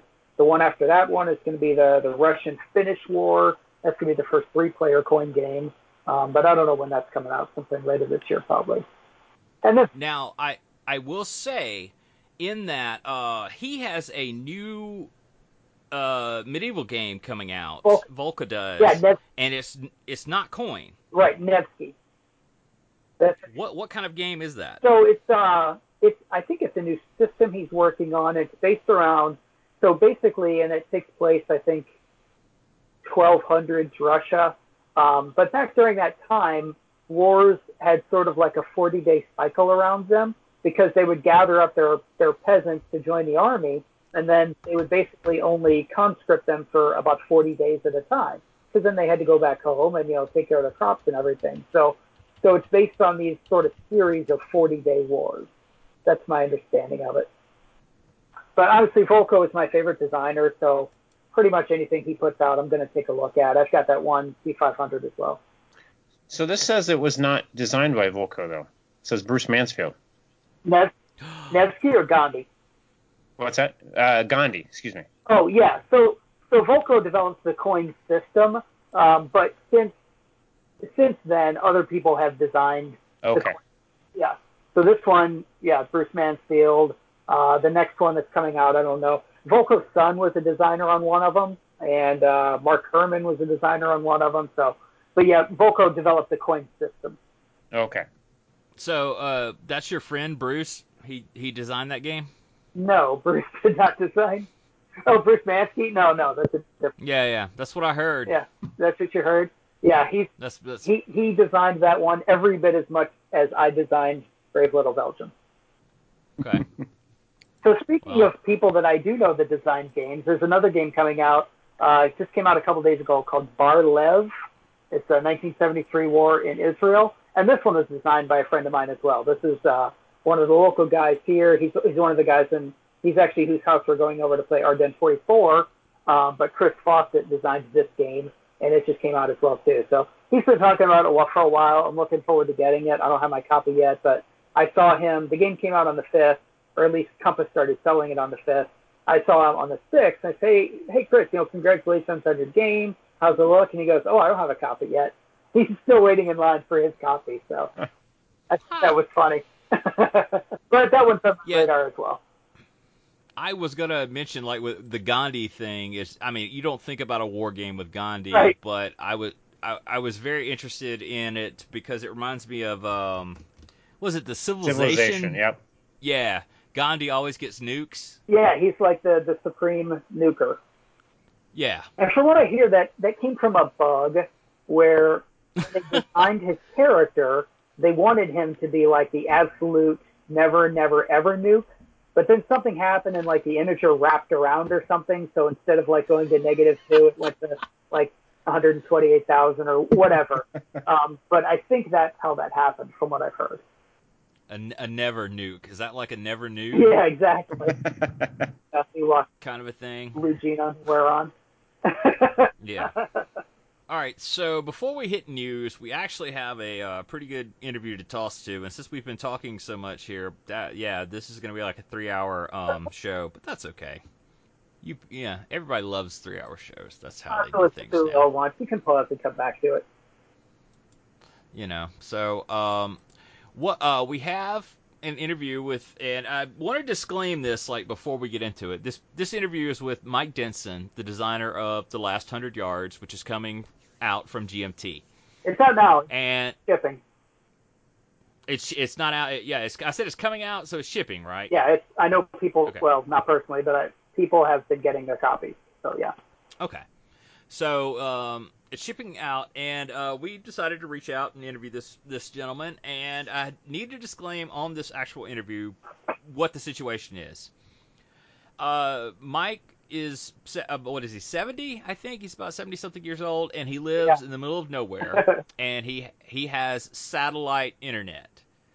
So our Skype call is spotty sometimes at best, and I did my best to kind of edit it through this. I mean, the main thing that I had to edit out was when we asked him a question, there was like a 3 or 4 second delay till he heard us and was able to respond back. So hopefully that sounds a little better. And but yeah, the quality is not the greatest. Certainly not what you hear now, but it is the absolute best we could do, other than flying out to Texas or whatever and then driving out to the middle of nowhere and interviewing him. But it's really good if you like details. He goes way into how he came up with the game, how it plays, and all that good stuff. So it's long and detailed, and if you're even casually interested in it, you'll find it to be fascinating. Well, So I got to know, what is his stance on child burning? we didn't ask. We Okay. didn't want to. Yeah, it's not something I throw out. That's the older crowd. You All know, right. you can't throw that out. They have to be a millennial or thereabouts to toss that out. Okay. And yeah, and I should have asked him what his opinion on the T-shirt would be. You know, with just blank. Anyway, so yeah. Before we toss to this, I was also going to say, actually, you know what? I'll say it at the end of the interview. It's something you want to stick around for, so I'm going to toss to this now. This is the hidden content. All right, joining us on the podcast is Mike Denson. And the reason why I wanted to reach out to Mike and interview him is because I saw Joel Toppin unbox a copy of The Last 100 Yards. And I was really struck by the artwork, and I asked him a few questions about it. And once he said it was, you know, kind of squad-based scale, sort of like ASL, I was like, yes, I'm very interested. So I went on Board Game Geek, and I'm like, who is this guy, Mike Denson? And so I reached out to him, and I thought we'd all just find out who Mike Denson is. So, Mike, welcome. Thank you. Tell me a little bit about yourself. Like, this is your first game that you've ever done. Just kind of tell me about like yourself, like how old you are, and you know where you're from, and how long you've been gaming. Man, I'm old, dude. I'm 70. I'm from East Texas. Palestine's about an hour and 45 minutes southeast of Dallas. I've probably been gaming since I was 14. I think a friend came across, well, had Gettysburg, Avalon Hill Gettysburg, and he had, the Africa Corps, and I was hooked. So I've been playing ever since. So what is that, 56 years, I guess? I play all kind of games, probably more in the American Civil War, World War II, some ancients. I guess probably of all my preference, I like the operational games better, and that's kind of odd, being that I'm now dealing with a tactical game. But I played years of ASL, and let's see, I'm an Texas A&M graduate. I was self-employed for about the last 37 years. I'm a headhunter. I recruited petroleum engineers for the oil and gas industry in Texas and surrounding states. Anything else? Oh, married. I got married, 3 children. One's in San Diego, one's in Houston, and one's in Austin. How long have you been working on The Last 100 Yards? Is this something that's kind of been in the back of your mind for a long time, or is this recent to you? No, it's really out of necessity. So I lived in Bastrop, a small town outside of Austin. I was real active in the ASL group there because I have a really good friend, Rick Reinish, who was a major contributor to this game. And I moved. We had property back home near Palestine, and my mother's elderly. She'll be 89 in September. So it was a good fit. We decided to move back. I live in the country. I'm like 12 miles from the nearest store. And my brother used to play a little bit. He lives here. And then I got my cousin, had an opportunity to reconnect with him. I hadn't seen him in like 30, 40 years. He's a Vietnam vet. So we started, he'd never seen a game before, and we just kind of visited and played a few games, and he liked the tactical, but he didn't want to have to read rules or anything. He just wanted to come and visit and push some counters. So we literally, I gave up on like ASL and some of the others, and I literally just pulled some counters from one game and a map from another, and, you know, I said, well, we just made it up. And that's kind of what we did. And after a while, I couldn't remember everything that we'd said for our rules, so I had to start writing them down. And then, you know, after a while, I had more rules and kind of got interesting. And my brother started playing. He's really good. He's a good breaker. You know, if you got a game you're trying to develop, I guarantee you he can break it. So it got better. And so finally, I said, you know, maybe this is a game. And I know Dean, we're not best friends by any means, but I know and respect Dean Essig. I'd been to a couple of his events they used to hold in Homer, Illinois. So I called Dean out of the blue, and I said, Dean, I think I got a game, and I'm not looking for you to market it, but I really respect you as a designer, and you'd be the test. And so he was just in the middle of getting BCC out at the time, and actually took the time and said, well, come on up. I offered to pay him for his time, and I went up and spent a day and a half in his kitchen, he and Sarah, and we played 2 or 3, 4 scenarios, and he seemed to really like the game, and actually wrote a comment that was very favorable and encouraged me to move on. And about a month after that or two was the GMT gaming event there in California. And I noticed that some designers was going, and I thought, well, I didn't want to go to anybody but GMT. I just thought they just really, they're a lot of good games company, but I felt I'd get the most exposure through GMT more than anybody else. And so I called them and said I wanted to come, and paid my fee and told them I was a designer. I got in California, and I kind of cornered Gene and said, hey, I got a game here. And Dean said you ought to look at it. So they did, and here we are today. So I guess now I've been working with GMT probably going on 3, 4 years. Hell, I lose time. I've been working on it so long. So it's been about inception, about 7 or 8 years. That's a long story, but that's how we are where we are today. All right. Well, are there any other games that you play like regularly? I know you play, Advanced Squad Leader, and you're big into that. Is there any other thing that you kind of interest yourself in? Any like miniature games or stuff like that?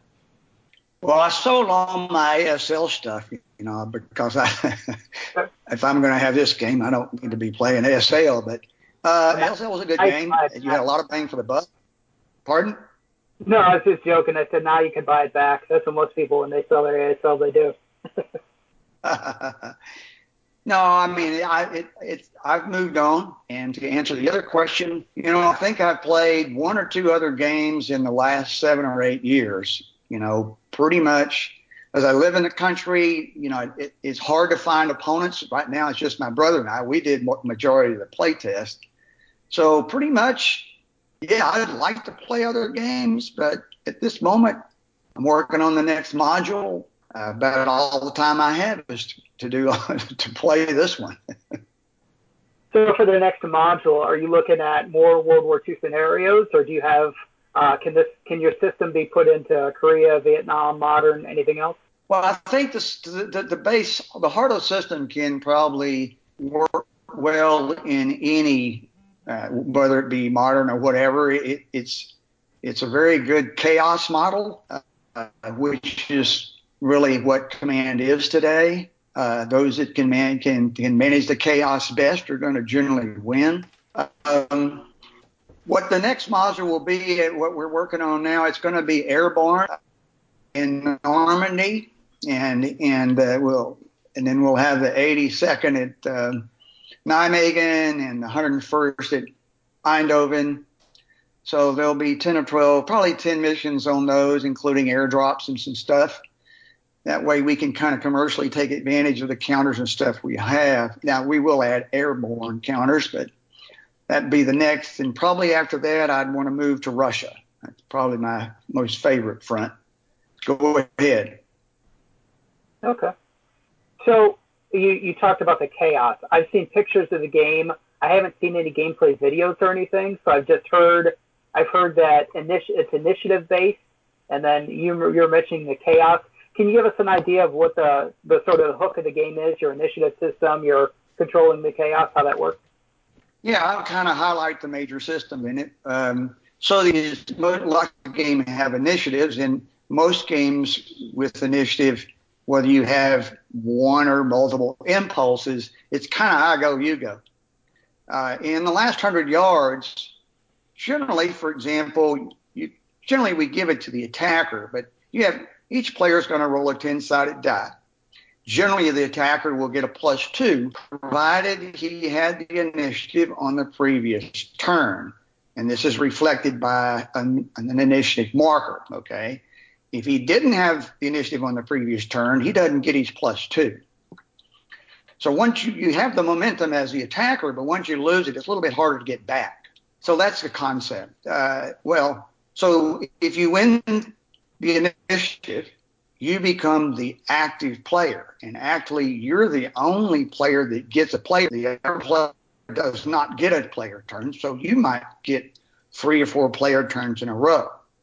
Now, the other player, although he doesn't get a player turn, he can't activate his units. He has less control. He's reacting. So for the reacting mechanic, you got to see an enemy unit do something. If you didn't see him do anything, you can't do anything. Okay? So imagine that you got a right flank over here, 300 yards from your left flank. The left flank gets attacked. The right flank, they're in a tree line. They hear all the noise and shooting, but they're not going to get out of their foxholes unless somebody tells them to get out. Or if you play a board game, normally, hell, by the time I attack on this guy's left, he's already moved his right over there. So this kind of restricts some of that. Okay. There are exceptions. If you act with the leader, you can react whether you see anything or not. So the initiative is a big advantage if you are able to activate all your troops in the order. The other guy can only react. But it's tough on the attacker once he loses that initiative to get it back. So that's the initiative piece. Any comment on that? Is there something that you can do in game besides the dice roll to make sure you keep the initiative? No. Okay. Okay, what role does armor? So before we get to the armor, I heard that question coming. Yeah. Okay. Let me talk about a couple other basic factors in the game. There's really no game turn. We have a variable clock. So at the end of the game turn, quote, you roll a die and compare it to the time elapsed. It could be anywhere from 2 to 5 minutes.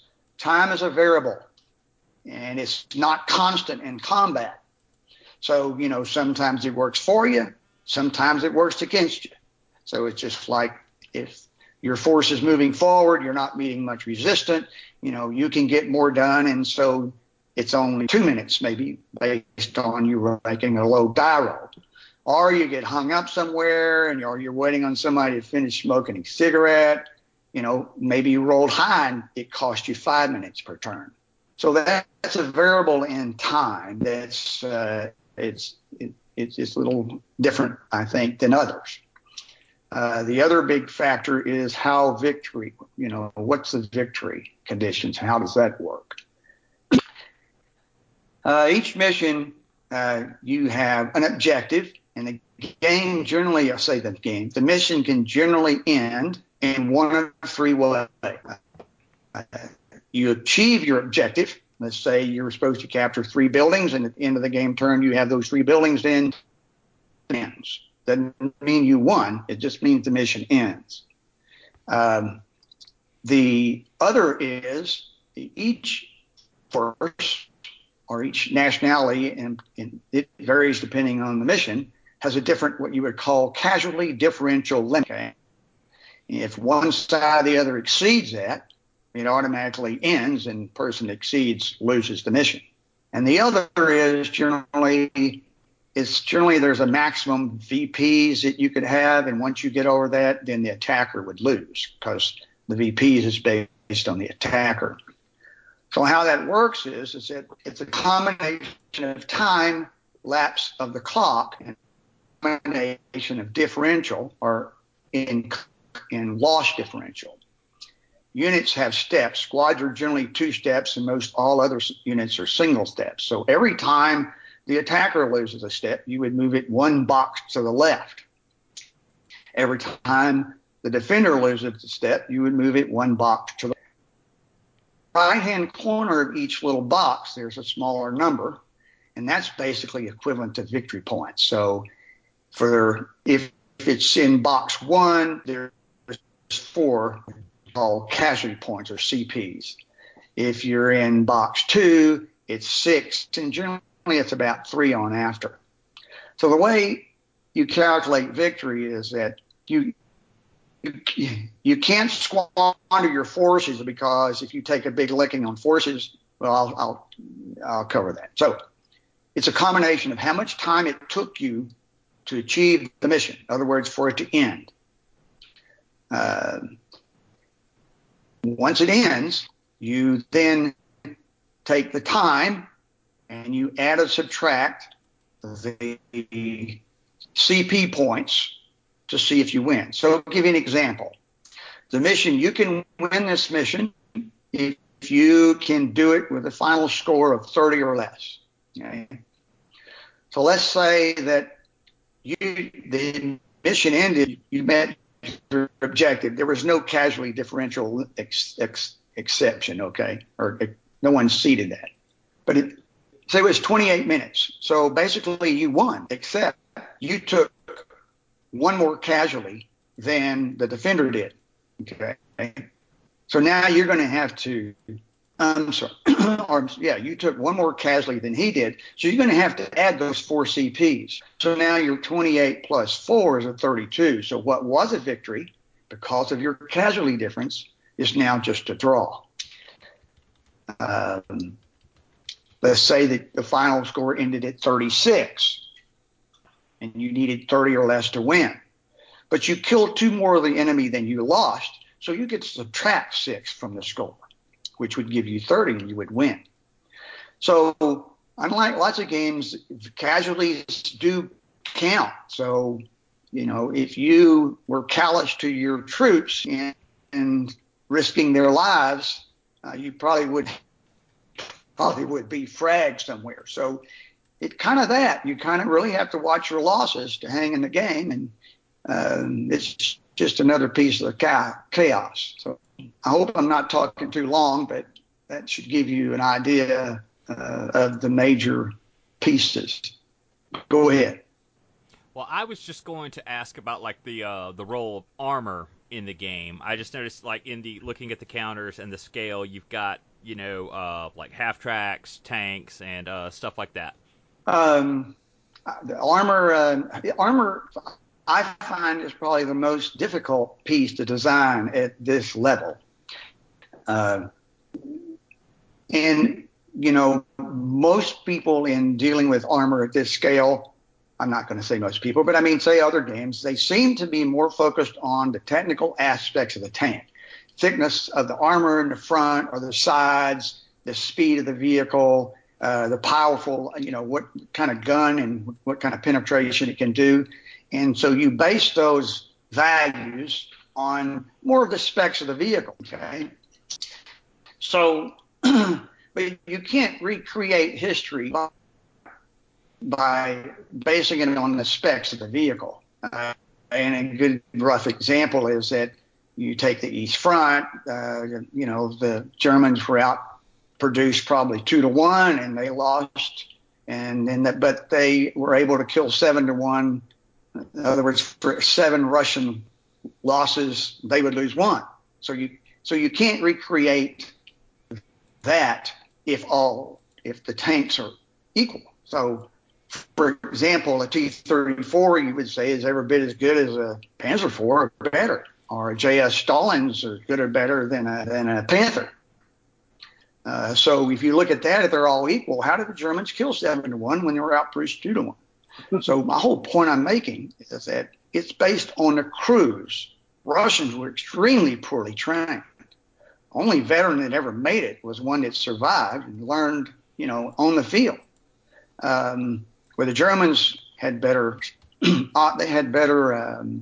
communication, not just radios, but better communication, tactics at that level, much better trained tank leaders. And so my armor's a little different, so I massage the factors on the armor to reflect the historical outcome. So how would that play in a mission? Well, I would probably I think it'd be fair if you're up against a Panther that there might be 3 or 4 Shermans, because the Allies seem to always have the numbers advantage. And so that's a better representation. Well, it'd probably take three good Sherman tankers to take out a good Panther. So you have to look and kind of take those losses and massage the factor numbers to create that. Tankers, everybody thinks that this. There's some people say, well, there needs to be overwatch fire in the game, because you can only fire at a unit in the last hex entered. You can't fire at it; it moves across the open. There is an exception, but it's minor, and I won't go into that. I've reduced the movement in the armor, to a small amount, smaller snapshot. So they move 5. They have 5 movement points. 2 reasons. I've made time and smaller bytes. Yeah, they can move more than 250 yards in 5 minutes, but maybe not under combat circumstances. I mean, they are humans inside that tank, and they're just not going to race across there because that tank can run that fast. There's an enemy out there. So in combat time, yeah, maybe they only move that 250 meters in 5 minutes or whatever, because most of the missions are in the combat zone. They're not in rear areas where you could drive full speed. Anyway, did that answer some of your questions? I know I rambled. Yeah, absolutely. You mentioned the historical outcome. Are your scenarios based on historical engagements, or do you just mean in general what would it look like for 3 Shermans and 1 Panzer IV? Well, I have this, unfortunately, at this scale, it's rare to find anything that is, battles that you go read wherever, that it's got enough detail that you can recreate an event at a company or a platoon level. Sure. That's been a challenge. So to answer your question, no, most of the scenarios, I or at least the first modules, because I didn't know what I was doing. It may end up being the best thing anyway. I created some really interesting scenarios that you just made up maps and whatever. And then, once I decided it was a good keeper and it was a good scenario, I kind of found a historical event that you could represent. This took place, outside of Best in Netherlands, for example. And so that answers your question. In other words, I came up with a mission first, and then I looked and found some historical spot that could have occurred. Does that make sense? Yeah, absolutely. I was just curious. I know some people are more concerned about fighting an actual historical battle. Even in ASL, you see that, where there's a difference between ASL and historical ASL. And honestly, at the end, it's always going to be a game, and a lot of historical engagements were completely one-sided and wouldn't make much of a fun scenario to play. Yeah, I agree. I mean, to a certain extent, that aspect in the game is similar to what ASL does in that respect. And no, it's not fun to, get hammered, and nobody likes that. So I don't know if that,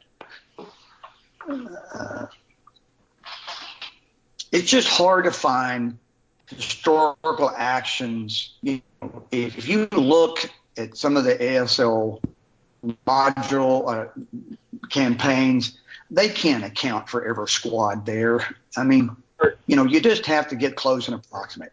And so, it's just a matter of straying a little bit further. What's important to me is that people can play this game and really understand the tactical, and learn to use the tools and the tactical tools in the toolbox to achieve their objective and win that particular mission.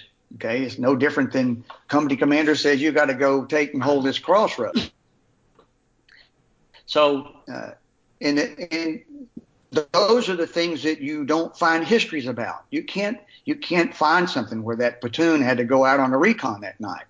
Now, we know they occurred nightly, but can you find any documentation on that? No. So you just have to create those situations. And I think that's what's most exciting, is being put in the position of that company commander and using some of the mechanics, such as how the victory condition works relative to the time and losses. That company commander can't spend his whole force. You can't lose 9 squads and have a half a squad left in the building and call that a victory. Yeah. That makes sense? Absolutely. I saw in your scenarios, just from, again, gauging some of the pictures, you got 1 mappers, you've got 3 mappers, 4 mappers. What's the approximate time to play one of your scenarios?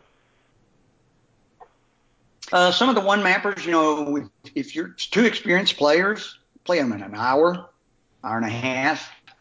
Some of the much larger ones, the counter mix allows you to have 2 companies per side and and a company of tanks. So that's about as big as you can get currently. There's 1 or 2 that are large.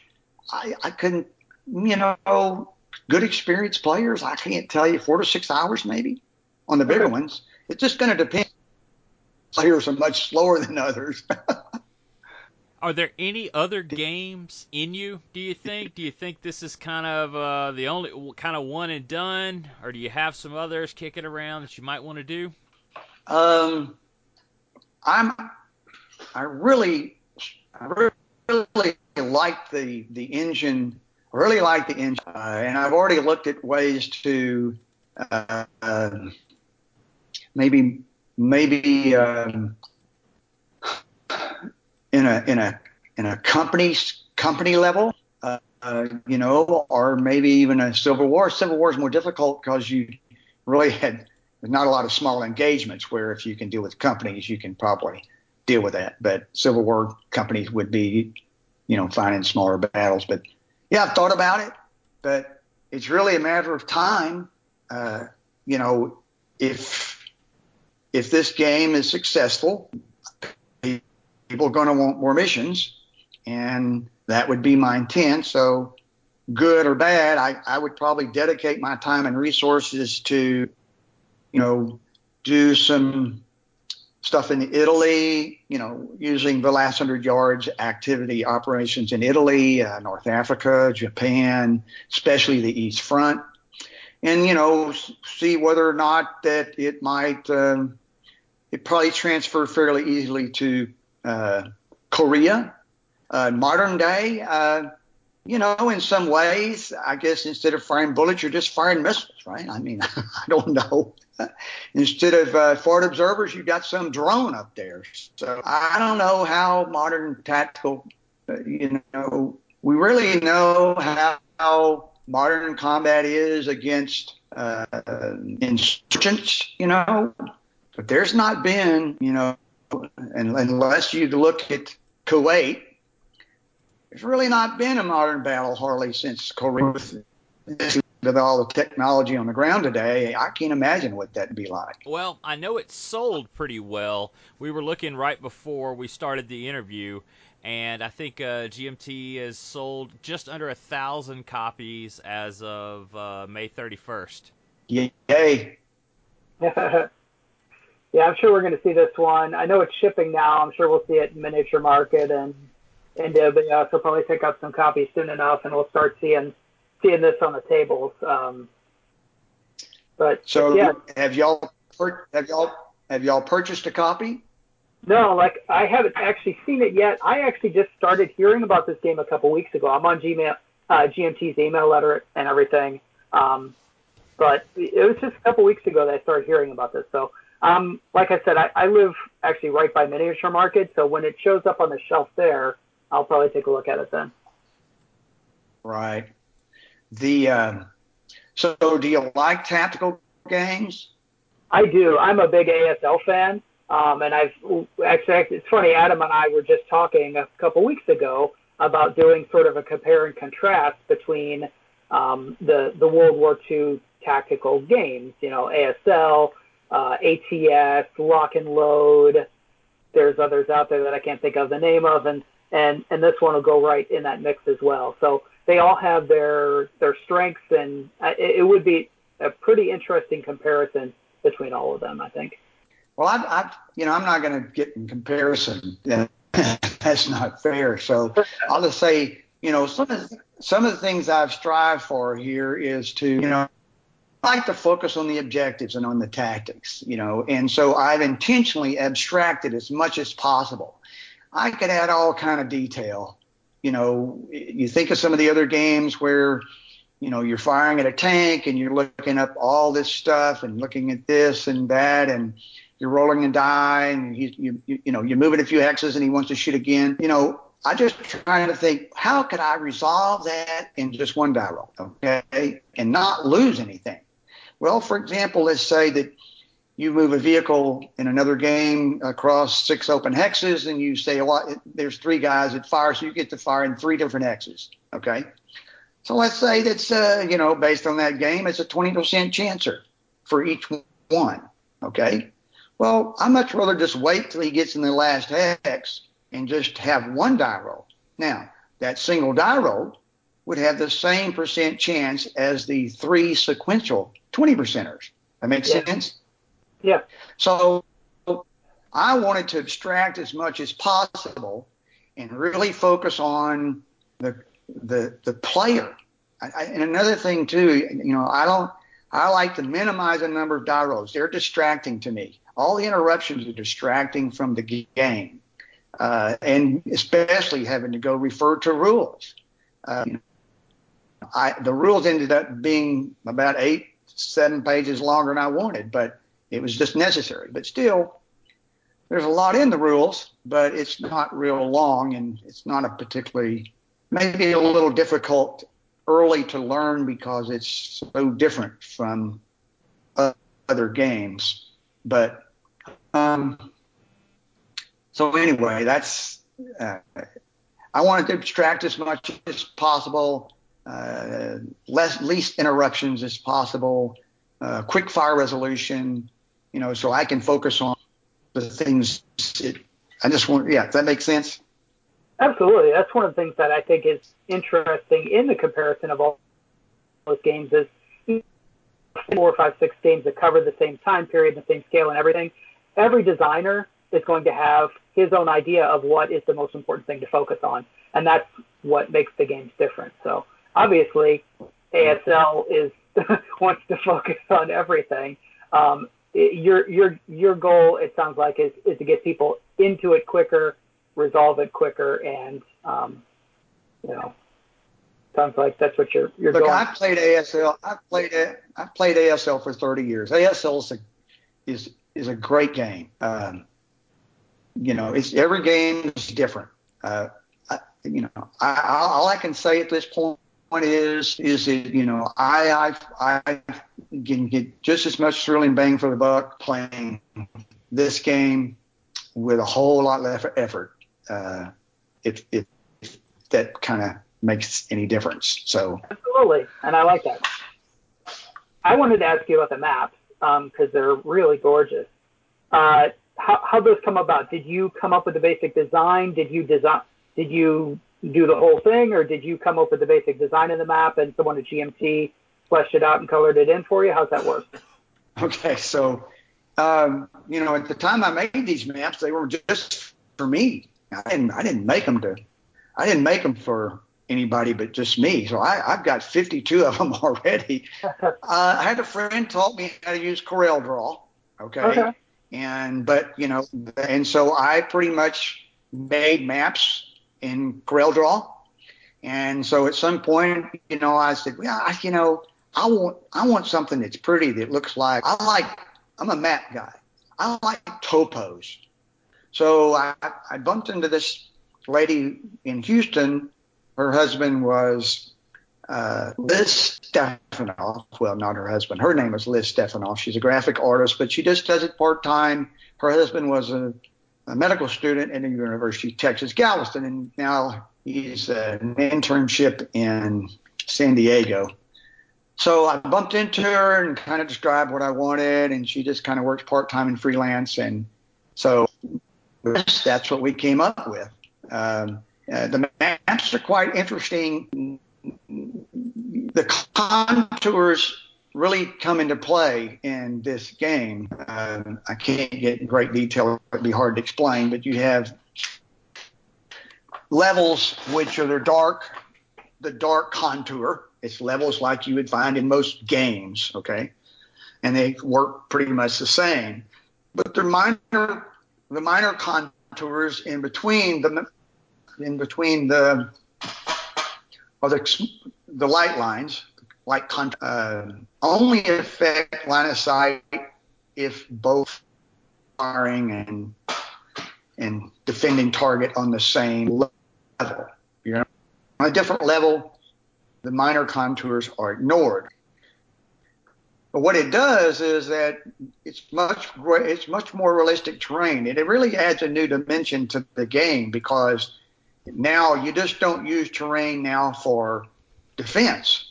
Now you use terrain for maneuver. So why is that? Well, remember, if I'm moving my unit and you can't see, you can't move, you can't do anything all turn. You just sit there. So if I, for example, got to go 3 times in a row and I'm going up some little creek bed or something and you can't see me, I can probably get behind you before you know it. So that's hard to do in most face-to-face games because he's always going to react because he can see you coming. You see what I mean? So the terrain, it makes it tighter. There's little ravines you can go up in between or saddles, not hide behind. So it just adds another dimension to the game. I can't wait to actually get my hands on this and give it a shot. It's different. As I said, I didn't start out to design a game. I never really intended to design a game. And I know I'm the designer here, but I just think it's a better mousetrap. And we'll find out if everybody feels the same way. From learning to play the game, first you kind of get over that there's a lot of systems that's not like others. Okay, so that kind of have to get your head around. And then once you kind of get comfortable, because really the system, it's the heart is just the activation cycle, which is a little loop. The activation cycle is the meat of the game. You win the initiative. Let's say I have a company of infantry. That's 3 platoons. I win the initiative. First thing I get to do is roll for coordination. If I roll a high enough number, I can activate 2 platoons as if they're just one. If you don't win coordination, you have to activate a single platoon. That's 3 squads in that platoon and a leader. And any support weapons now, support weapons are not individual weapons, it's teams. So if you see a machine gun counter, that's 4 to 6 men in that team, okay? Because that really represents a medium to heavy machine gun, a tripod type gun. Whereas the light machine gun, which is for the Germans, the MG-34 and 42, is inherent in every German squad. And that's why you'll see the values a little better on the German squad, not in strength, but in range, because it's more subtle. Because they just had a better light machine gun than certainly the Americans did and anybody else. But so the way it works is I activate a platoon, and you can either move or you can fire or you can recover if you're disrupted, for example. All right. Now there's 2 or 3 different types of moves you can do. Now, when I do all my actions with my guys, and when I'm done, I'm going to call for reaction from you. Any unit you have on the map that saw me do something can now react. You can either move, you can fire, or you can recover. There's only 3 actions in the game. Now, there's subparts of those actions. Maneuvers, there's 2 or 3 different types. Okay. For example, for infantry, one of the types is what they call a withdrawal. Okay. So, although you only get, depending on whether you're the active player or the reactive player, you're going to get 3 movement points for the active unit and only 2 movement points for the reacting unit. as far as they can move. But if you choose to withdraw, it's 4 hexes to the rear. Hexes, not movement points. Because you can always disengage, historically, you can always disengage faster than the enemy can advance. Yeah, he can walk as fast as I can, but not in unknown territory. So this another mechanic in the game, subtle, that you now have the ability to withdraw a couple times and fall back and set up another position in line quicker than that guy can get there. Okay? So I activate my 3 squads. They do whatever. One fires, one moves, and the other one I hold in reserve. So I call for reaction. Now, you can fire, move, or whatever. And then when you're done with yours, you call reaction back. Well, I can only react to what you did. Now, if I'm the active player, it doesn't generally make sense for me to react at that time. Although I did say I kept 1 squad in reserve. He could react now. So you reactivate a platoon, the other player reacts, and then you react, and the other player reacts. And when both gets to reacting, that is 1 activation cycle. That platoon is done. Now I go to the second platoon, okay? And it's a loop. So you just do a platoon at a time, more or less, as far as how you activate. And you can't, if I activated this first platoon and now I've already moved to the second platoon, you can't go back and shoot at anybody in the first platoon. Okay? They're done. So it's kind of a simultaneous feel. If you don't take that shot when he did his action, okay, and another cycle comes up, you can't go back and take that shot at him. You missed it. You just let him pass like you would here comes the enemy walking out of this field over here. He's 150 yards away. I decide not to shoot because I'm afraid there's going to be some others going to come out. But once you miss that opportunity, it's too late.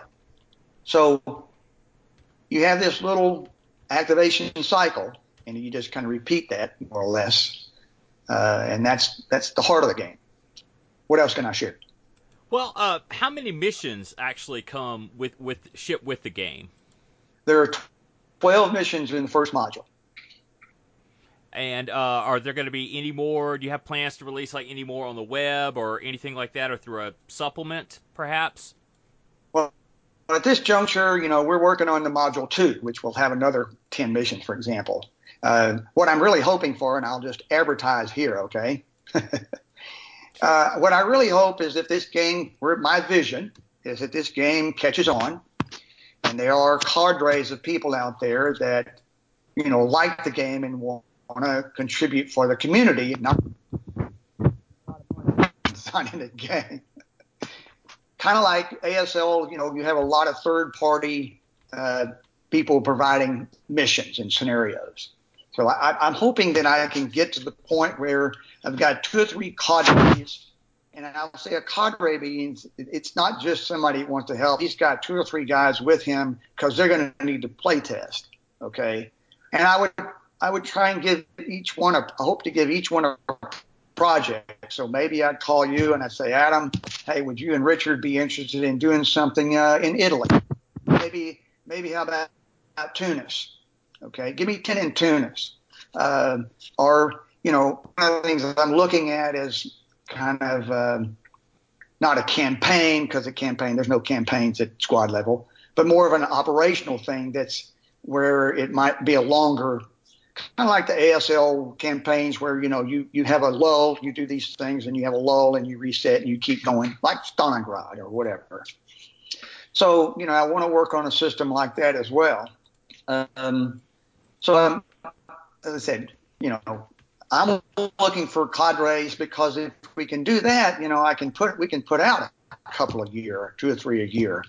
And although the way the game plays, there's lots and lots of replay value on a mission because you're not going to ever figure it out. It never works the same every time, I assure you. So, and then we have the do your own, which I think quite different. It's a bid system. Players would need to get to be fairly good at the game to be good at the DYO, because the DYO All the forces are known, the mission's known. You know everything about the game. Both players do. Okay, and then you have to bid. The attacker is, and you bid in victory points. So if I bid 35 and you bid 40, I am now the attacker. And for me to win that, do your own mission, I have to have 35 victory points or less. So you have to kind of get good at knowing, well, I got to cover this much distance. I have this force. I know approximately his force, but in the DYOs, you get points to buy extra stuff like mortars or tanks. So he doesn't know totally what you purchase. So there's lots of replay there as well. I think I've got sidetracked on your question, but does that answer your question? I'm glad you mentioned that because I was going to ask about DYO. Are those rules in the box already? Yeah. And it's quite fun because another thing interesting, when you really look and go study on whatever and find out, let's talk about frontage. What's the defensive frontage of a company or a defensive frontage of a platoon? So most games, including this one, is not necessarily historical because you take typically a defensive line. You would have a squad. You'd probably have a squad of 10 men, and they would be 2 men to a hole every 10 yards, okay? Or maybe 20 at the most. Well, that's only 1 or 2 hexes. So a lot of the scenarios or missions may not have squads, and they got to cover, a frontage. So that's tough. It's not really historical, but you have to do that to make it interesting, or otherwise it's just it's kind of a bash and not a lot of a maneuver. So I've now already got sidetracked and forgot your question. Well, it's all right. We do that all the time. That's a hallmark of our show. There you go. So ask me again. Or did you forget it as well? Richard, that was your question. No, he answered my question about the DYO. So yeah, okay. I was curious about that. I know what I was going to say about that. So interesting thing about the DYO is you now can play kind of what we call the maps sectors, okay? Because you may have multiple. If you put 3 or 4 maps together, and 3 or 4 sectors together to make one map. Does that make sense? So we call them sectors in this game. So you're in sector 2 or sector 4. So with DYOs, you can have a narrow frontage, which would be taking 11 by 17 and folding in half. You're just using the narrow side there. That would be the narrow frontage. If you you can fight a mission on a medium frontage, which would be an 11 by 17 would be the 11 side. Or you can fight on a wide frontage, which would be on the 17 side. So the axis of defense and attack would be along one of those 3. So you can kind of, if you want to sit down for lunch, you got to take a lunch. You want to do a little one, you got maybe you can play on a half of 11 by 17 and have a little bash, So you can play at really small scale and kind of be good from a tactical perspective, and then you can get as big as you want. I've played up to 2 companies of infantry and a company of tanks, which is the counter mix, and it's certainly easily and doable. Certainly, people who play monster games are going to want more counters, but it's a lot to manage, but it's doable. Go ahead. I'm all for smaller games that take less amount of time, and yeah, just the idea of it being that approachable and that easy and having that much tactical debt is very, very interesting to me. I'll make another comment about the armor here in general, how it plays. As I said earlier, armor is really hard to model, and I kind of talked about how I come up with the values and doing it to kind of recreate the historical outcomes. But tanks, for example, they have lots of things they can do. And so, for example, in this game, you could be sitting on a hill and the enemy's coming at you, and you can do a shoot and scoot. Okay, you shoot, roll back off backside of the hill, and he doesn't get a shot at you. Now, your shoot and scoots are limited to your hex that you're in only, or in an adjacent hex. And both of them, there's modifiers on your fire, but still. So the armor's, I think, particularly good. You get enfilades. Let's talk about enfilades. Let's talk about it. So there's no quote facing in the game. Doesn't matter whether you have your counter upside down, sideways. It doesn't matter. The only reason I do orient my counters one way, it turns, and because on the next turn, as I activate a unit, I turn him sideways to show that he's activated. But other than that, from game purposes, there's no facing. Doesn't matter. So the only thing that really matters is, go ahead. Including armor? Oh, yes. I'll explain. So here's what counts in this game. It's the what hex side or vertice did the fire enter the defending unit's hex. Okay? So it's instantaneous. So let's say that a good example. So here's an enfilade. You fire at tank A, okay? Now, for that one moment, not for the game turn, just for that one incident, just for that one short cycle, you can, just for example purposes, you'll take a little fired marker with arrows and you're going to put it on the hex side you fired through, okay? Now, you fired at my tank A through that hex side. I just so happen to have a tank B. It is now in a position that it fit. Oh, let me back up. So frontage is basically any three frontal hexes and anything behind the three hexes in the rear. So you say you fired a hex side at my A tank and you put a little arrow on that hex side you fired through. Now, if I react, or if I have a unit that can fire into one of your three hex sides in my reaction, I'll get an enfilade. Okay, because it represents that at that moment you're firing out the other way and I'm reacting and shooting your rear. Okay, you don't have to turn a counter anyway. You don't have to do anything. Okay, it's just that because you got the little arrow marker showing that you're firing at tank A, and that designates your front. And so now I'm firing in the rear. So the difference is on the tank you have a frontal armor value, which is in the lower right corner. The small value above it represents its side or rear. So you can be enfiladed as a result of reaction fire, okay? Or you can be enfiladed, there's a second way. If you have a tank and I have two tanks on the opposite side of you, in other words, if either one fired, you're going to have to face one or the other. If either one fired, then one of them is going to get an enfilade.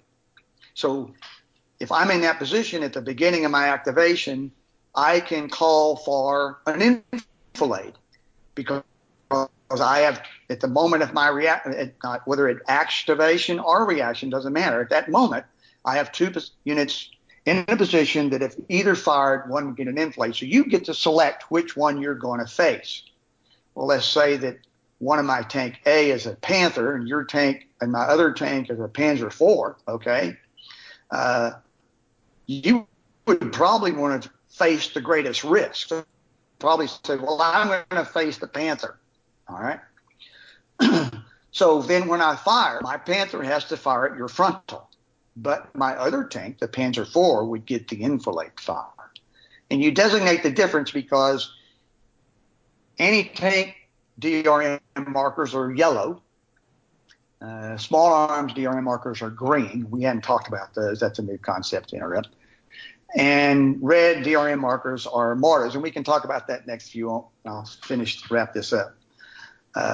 The The other way armor, I assume I answered that. So I can react to your fire, possibly get an enfilade. If I have two tanks in a position that if either fired, I will get an enfilade. The third is the last hex entered or the last hex side crossed by a vehicle represents that hex, adjoining hex, and basically the rear hexes, okay? Also can be inflated through. So you just can't run around behind somebody because you don't get to 5 movement points. So, you're not going to just swoop around and get a rear on a guy like some other games that you can move 15 hexes. So that's how you get enfilades. But as soon as I call for reaction, okay, and that activation cycle is over, and you shoot at my tank again, okay, there's no facing. So if you shoot at him again from somewhere else in a later activation, then it's considered his frontal again because he's now assumed to have pivoted and has now faced the greatest threat.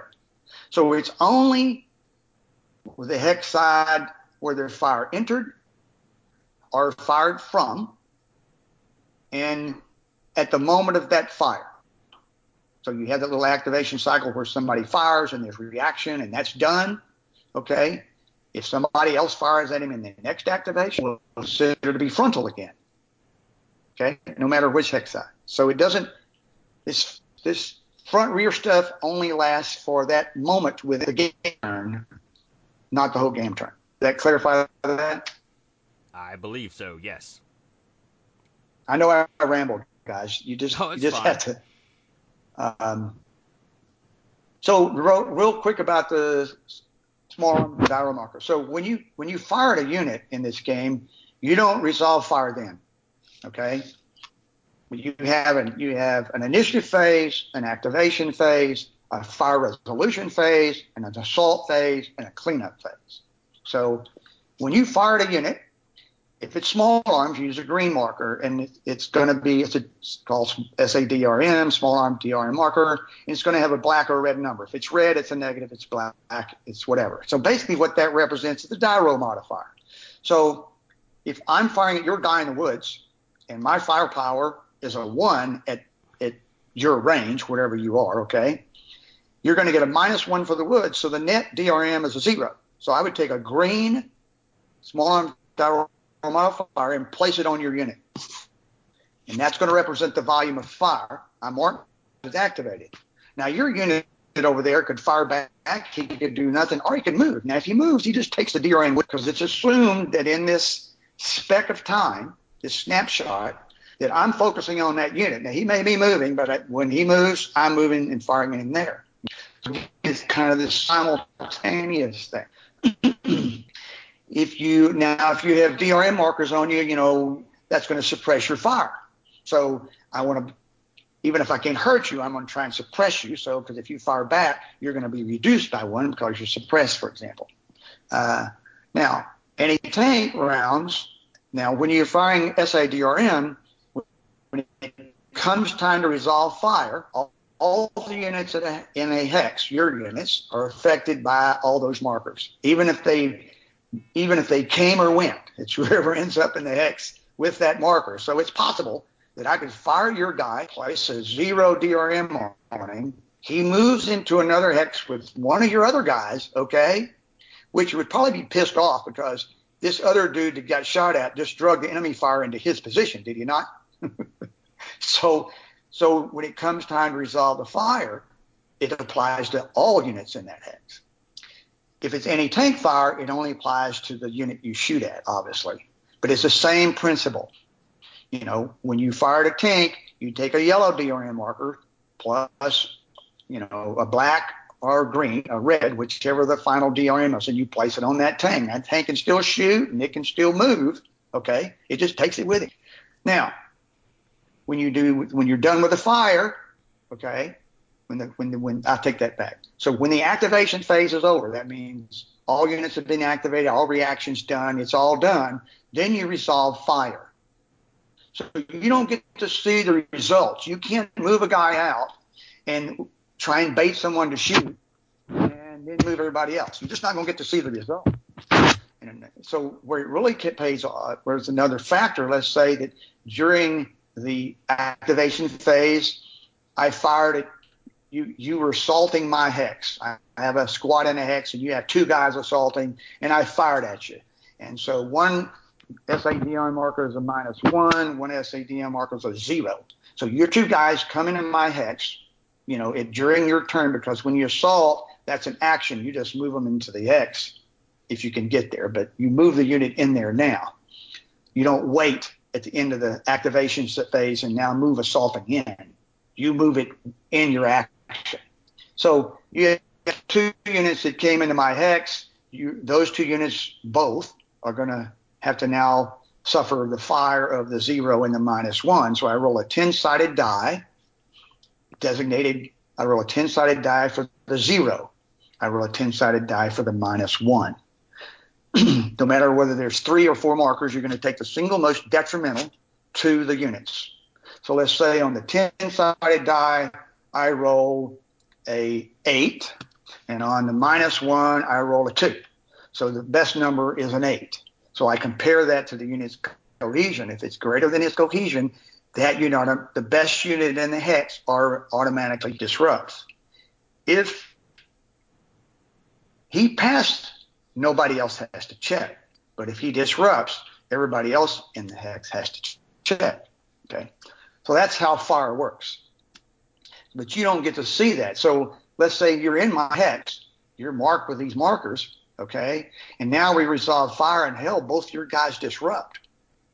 Well, now when we do the assault, your assault values just went really down, okay, and not only that, you're disrupted, and you're at risk of now, if you lose the fight, disrupting again, which means that you'll now have to take a cohesion check again, and if you fail, then you're going to lose a step.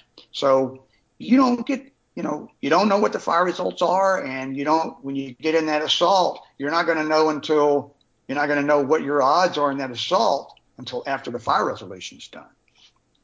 So you have red markers. I'm sorry, guys. I'll keep going. The red markers are for mortars, for fires. And if you want to talk about that second, I'll give you the floor back. Go ahead. Am I telling you more than you need to know? Help me out, guys. What do you think, Rich? No, I think it's interesting. You're going into the basics of your system works, which is I think what people want to hear if they're evaluating. Like we said, there's a lot of different tactical World War II games. Every game does something different. So you're telling what yours does differently, which I think is good. Okay, I'm just looking at your guidance so that I just don't ramble on. So should I talk about mortars? Yeah, by all means, talk about mortars and how they impact in the game. Again, I abstract mortars as much as possible. There's no mortar counter. In the game, you either have a mortar section, which is generally two mortars, be it 60 millimeter or say 8 centimeter, 81 millimeter at this scale, or you can have a mortar platoon. Platoon's going to be 6 mortars generally, 681s, and so. So what you have is a forward observer marker, not a counter. It's just a marker. It does represent a person or two, and you have a target marker corresponding to that FO. So so how it works is I have to be able to have line of sight. I have to be in command. I must say in command. I won't use a command radius, but there's certain requirements that that unit's leader can't be disrupted and he can't be disrupted. But if I have a unit that's in line of sight and he's eligible, any unit, okay, he can call for mortar fire on a target. And you place the F-forward observer in that hex. So it has to be the first thing that unit in the hex, not the FO, the unit in the hex does. The first part of his action has to be request. We're kind of losing you there. You'll have to repeat that. I kind of lost you there. Okay. I have a squad. He's eligible. I'm going to call the mortar fire on your unit in line of sight. You have a unit on a hill. I'm going to, whatever, it ranks forever. Okay. It's considered to be off board. There are no mortar counters. So you're on a hill. I'm going to place the forward observer in my hex. I'm going to place his corresponding target marker in your hex. And we're to use example in this case, it's an 80 millimeter or 8 centimeter or 81. Its HE value, assuming you call HE and not smoke, its HE value is a +2. So I now place a +2 marker in your hex. If it's a mortar section, I'm going to get to roll one more die, a 10-sided die for scatter. If it's 1 to 6, it's going to be in one of the surrounding 6 hexes. If it's 7 to 10, it's going to land in the impact or the primary impact hex. So let's say in this particular case, I rolled a 9, so we have now 2 + 2 markers in your hex on the hill. Well, if you're under a red DRM marker, unlike the yellow or the green, you can't do anything. You can't recover. You can't do anything, except you could withdraw. If you withdraw, you take those 2 fire attacks before you leave. If you happen to be in a building on the hill, the mortar DRM would be a 0 because you subtract 2 from the building. But if you chose to exit the hex, you wouldn't get the building cover. You would have to take the fire at a +2. So in the game, mortars are very powerful, not so much just killing units, but they can delay or disrupt a platoon for a turn or 2 maybe. So they're pretty lethal. If it's a mortar platoon, instead of just 2 DRM markers, you get to roll 6 die. So instead of just 2 impacts, 2 rounds, in essence, however you want to call that, you would be placing 2s everywhere. It's really, really brutal. Now, when you, at the end of the turn, you resolve fire, you do all that just like the other. At the end of the turn, you have the opportunity to extend that fire one time. And you need and we'll say in this particular case, you would need a 4 or less to extend it. You could move it off. You could have foe and the target marker and put it in the mortar recovery box. Okay, and you can roll for it and get it back into the next turn, or you can try and extend it. Now, if you extend it, okay, if you're successful, then you get to immediately attack that hex again or move it to any hex within 2 hexes. But if you fail, it's going to be 2 turns before you get to roll because you have to pull that marker off the next pending roll box and get it back to turn. You can roll for it afterwards. So when I say roll for it, you have to have, if you fire it and it's done its fire, it moves into a mortar pending box. In order to get that again, at the end of every turn, you get to roll. If you roll 4 or less, it comes available again. What that represents is the observer possibly moving to a different location, the transfer of ammo, acquiring the new target, so that time loss. So it's very important that, if you just say, you may not get to fire that thing depending on how lucky you are. You might get 2 or 3 shots in a 30-minute mission, or you might get 4 or 5. So you have to be very judicious in making sure you have it at the right time or when you need it the most. That makes sense. But it's real simple. You place it on the map and you put the DRM markers and you roll for it to end of during the fire resolution phase. Well, I think we've covered a lot about this game. If you don't know anything about it, you certainly know now what to do. Yeah, and I did see where it has I did see where it has a vassal mod as well, so you can find opponents that way too, and maybe take a look at the game and see how you like it, and you can get that off the GMT website. Rich, is there anything else you might want to know? No, I think that pretty much covers it. I appreciate your time. Well, Yeah, I know it took a I while appreciate for y'all's me and patience. you. Yeah, it took a while for me and you to get coordinated and get this done. And you're on satellite. You hadn't really used Skype in a while, but I'm glad it all came together. Well, I'm grateful for the opportunity to share the game. As I said earlier, my goal is hopefully kind of gets to be a community project. I think it's a good engine. It's a lot of fun, and there's a lot of playability in the game. So thank you very much for the opportunity to discuss it. Congratulations.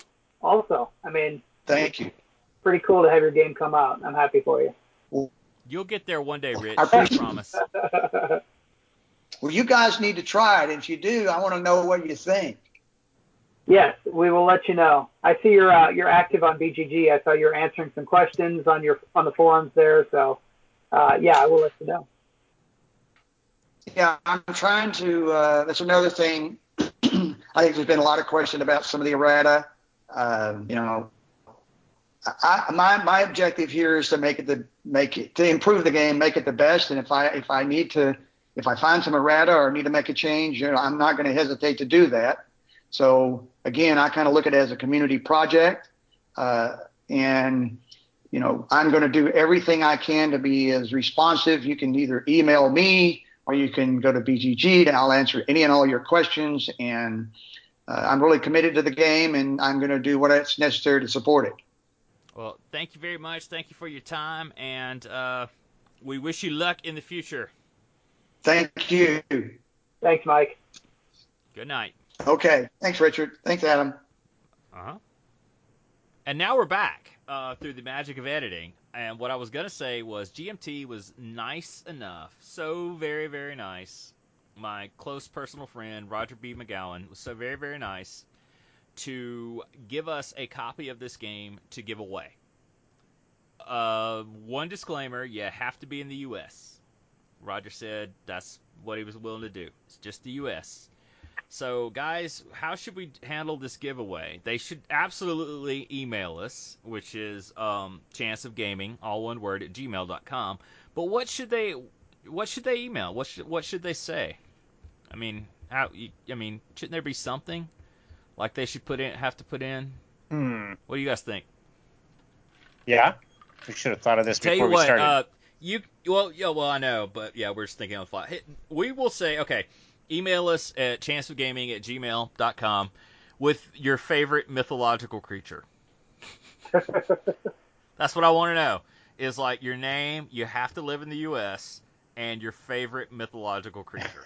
And then we will draw on the next episode before Dice Tower Con. So, yeah. Politician full of integrity. I'm not going to stretch this out for, a long time. So, I mean, if only two people, if only you probably have a really good chance of winning this. People aren't that keen on emailing us into our contest. So there you go, free copy of this nice game that you heard all about in the interview. So yeah, chanceofgaming@gmail.com. What is your favorite mythological creature? I just want to say one last thing about that interview. You could really tell from talking to him that game was a labor of love for him. And I just think it's really cool that a guy is 70 years old and he's publishing his very first game. This is something that is personal and he's connected to, and he loves this game, and he designed it for himself and for was it his brother or his dad? I can't remember who he said he was playing with. But I thought it was really cool listening to him talk about his game. Yeah, that is true. It gives me hope. I want to, one day get my game off the ground. I know Richard does too. So we got 30 years, Rich. Yeah, we got plenty of time to do it. I don't have 30 until I'm 70, but I got more than 20. So. Yeah. So it'll absolutely, I think it'll work. So yeah, we'll do it. No problem. So moving on, what is our next thing? What do we got here? It's unpleasantness. Oh yeah. This was a thing that happened at the UK Games Expo. and this is you probably heard about it if you follow it on Twitter. It was you know how you go to these things, be it Gen Con or whatever, and you purchase tickets to play in whatever, there's a schedule. It's like, I want to go and play, Roy's doing, hosting a thing of Don't Break the Ice, and so at 2 p.m., and so I'm going to go there. And so people did that, and this guy was GMing a copy of Tales from the Loop, which is, I mean, I don't really think of it as being very adult or, controversial or stuff like that.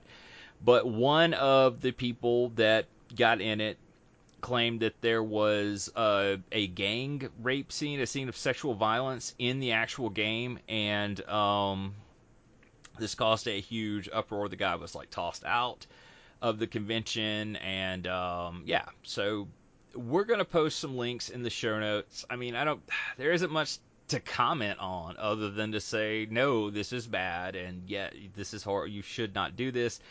And it absolutely, this isn't what I would suspect either when I'm going to go to a game and sit down, like I've said, and play a game of Loop and Louie or whatever, and suddenly this no, it includes this. This is terrible. So I was actually able to find a interview with the guy that reached out to some guy who reached out to him, and this is Postmortem Studios.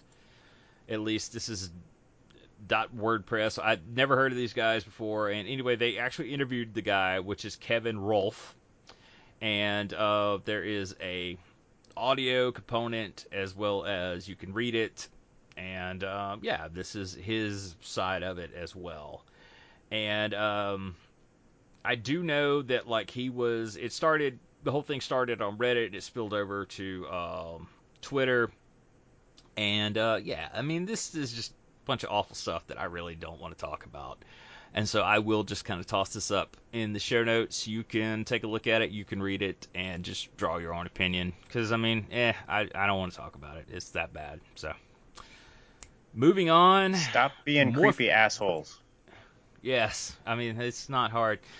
Morpheus is bringing Elder Scrolls to the tabletop. And this announcement is what kicked off my idea of, well, Fallout doesn't seem to be doing that great. Game of Thrones isn't seem to be doing that great. I mean, honestly, when they announced Game of Thrones, I was like, aha, that's it for Age of Sigmar by Games Workshop. Haha. But no, that's not the case. It's like these people that watch Game of Thrones and love Game of Thrones, they play Age of Sigmar. I don't get it. I really don't. Because, I mean, if I had an opportunity for an IP that I really enjoyed to be able to play it on the tabletop, like Star Trek Discovery or The Orville, although I don't want to play the dumb HeroClix thing, it's like I would do it, especially this big, epic, being able to push around an army. Man, that would be so cool. I think the problem But with a lot of these games, like what I think it is with the Skyrim game, and we've talked about other IPs that it seems like it's all the same game. It's all just the same little miniatures game, dudes on a map. They all the CMON games, and I don't know, this one isn't a CMON game, but they all just kind of look the same, and it doesn't matter whether you're talking about Harry Potter or the Dragonborn from Skyrim or Jaime Lannister. It's the same game. It's just all that they all feel the same to me, which makes me wonder why they have the IP at all. well, I mean that's a good point, but you could actually argue that with pretty much anything. That a lot of these games are basically just reskinned versions of the other words with just some details, Yeah. Changed. For the longest time, everything was ranks and flanks. So, everybody was being pushed around on a little thing. And, nowadays it's just Kings of War. And that's what sets them apart, because Warhammer Fantasy died, and now you have Age of Sigmar. And it's basically large scale skirmish. You don't have to worry about that kind of thing. But again, everybody has magic, everybody has flyers, everybody has a dragon, and it is just kind of that way.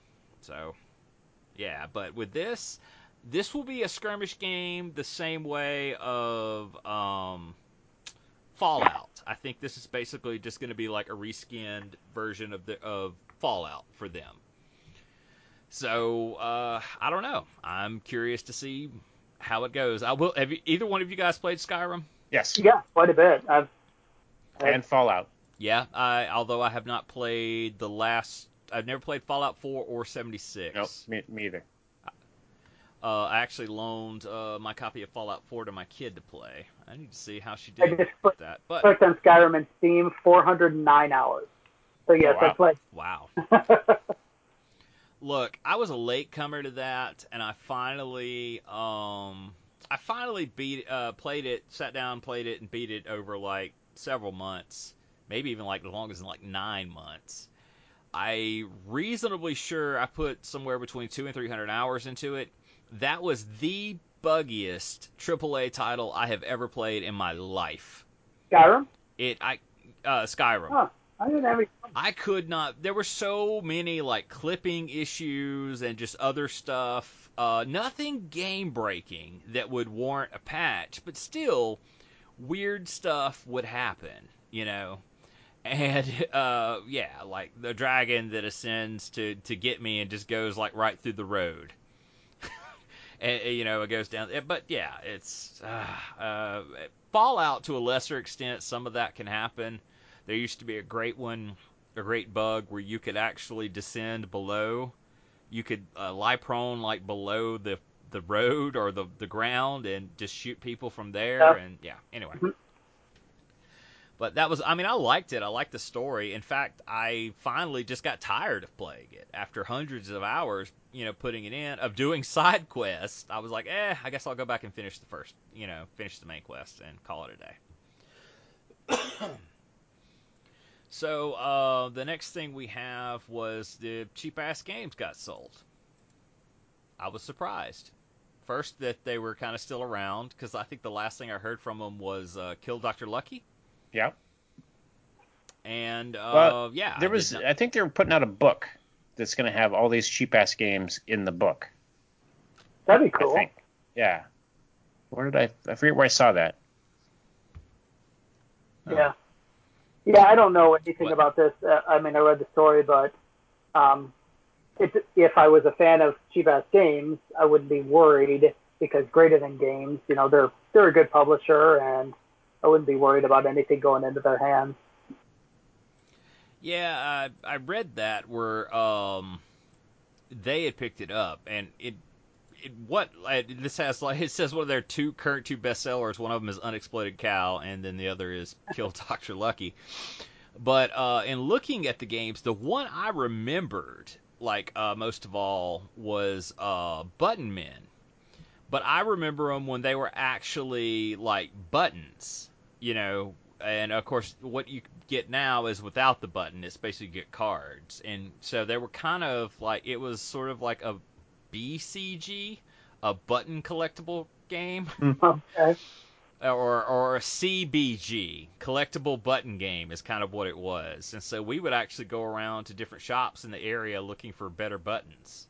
And we'd wear them to like cons, and just like, and because it was like real easy to play, we'd just take off our buttons and have a dice, and we would just try to kill the other guy that we ran into at the con. So I do see. It also made me think that we should do like button men for like podcasters.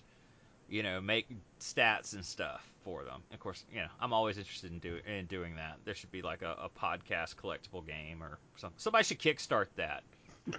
You should, because then podcasters would talk about how great it is because they get a card in it, And all of their audio would be terrible. And it would go. I do see they also published TAC, which for the longest time I saw that in stores and was like, okay, maybe that's some old weird game or whatever. But come to find out, it's actually from the Kingkiller Chronicles. Right. Yeah, Patrick Rothfuss invented the game.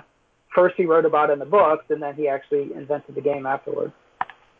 I like that. I really do, because I'm always fascinated by like games that characters and stuff are playing in the thing, especially when they're like, oh, it's this big thing in our land that we play this and whatnot. So I am kind of surprised though. Isn't the King Killer Chronicle only like was it like 2 books at this point? At this point, yes. There's a third one that may someday be written. Yeah.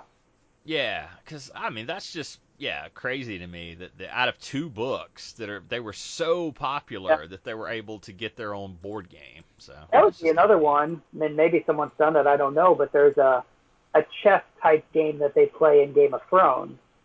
I wouldn't be surprised if someone made that into a game called like Dragons and Castles or something. I don't remember, but there is a game that they play in Game of Thrones, a chess type game, and Shoots and yeah, I ladders. think that's it. But Yeah, I wouldn't be they surprised if make someone that. made that into a game.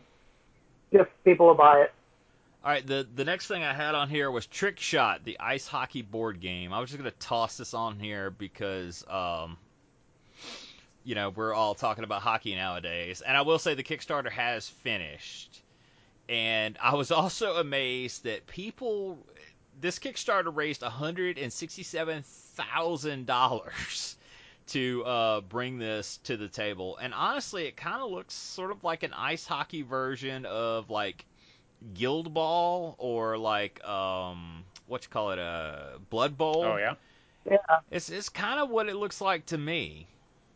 So at least in appearance wise, so it's kind of neat. So Let's see what the minimum buy-in on this thing was.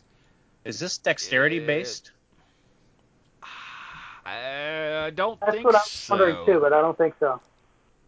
Yeah, it's like $60, or you could have paid 79. You could have paid $80 and got a pre-painted. The miniatures pre-painted. I would like a dexterity, thing. Let's see. Yeah, it's just grid movement and press your luck Oh, I mechanisms. do see the grid So, now. Okay. It's really light. just interesting since we're on a hockey kick. And I'm kind of interested in my trip to Milwaukee. Kind of got me interested in baseball again, and so I kind of started uh, looking at following a team, and then I started watching Ken Burns' baseball, and I'm actually kind of interested to look at like some sports board games and like how they play. Like I think Avalon Hill or some big company like in the 80s or 90s did like a basketball game and a football game, and they were I mean they're worth money on the secondary market, so they must be some kind of good. And I think Richard Bergborg did a pizza box football game that's supposed to be real popular. I'm just very curious as to like how you actually play it. Like, am I rolling dice to see if I pass to Kobe, or what? Is that I don't the know. Stratomatic games? I don't Okay. know. I honestly don't know. I'm just as usual. I'm just talking out my ass. It's like, well, I vaguely recall something about and but yeah, I'm just always curious as to like how those games play, and I think they're actually I know video game wise, those are considered like AAA titles. There's a FIFA, there's a baseball game that's really big, a football game, the Madden series are all really big. So I imagine there's somebody that puts out a new sports game, every so many years and yeah, I'm just wondering if they're any good. Hmm. Maybe we could figure it out and do a little write up, or I even tried to bid on one. I think on uh, the Dice Tower thing. I think for basketball, just because it was so odd that I was like, well, that's the kind of thing I would like to sit down and attempt to play and then write about it because it's just such an odd mechanic, especially for what I'm used to. But I don't know. Anyway, 2 pre-orders that are coming up. You can now pre-order the Alien RPG, and it comes from Free League Publishing, and that's the company that did the aforementioned Tales from the Loop. So I really like most of the stuff they've put out and have backed several Kickstarters, including that one. um, but yeah, I think this is going to be really cool. It's going to be they're going to be a 168-page cinematic starter kit, for it and have a bunch of extra this, that, and the other. It'll have the Year Zero game engine in it and 300 pages of mythology artwork and custom mechanics. So it'll be neat.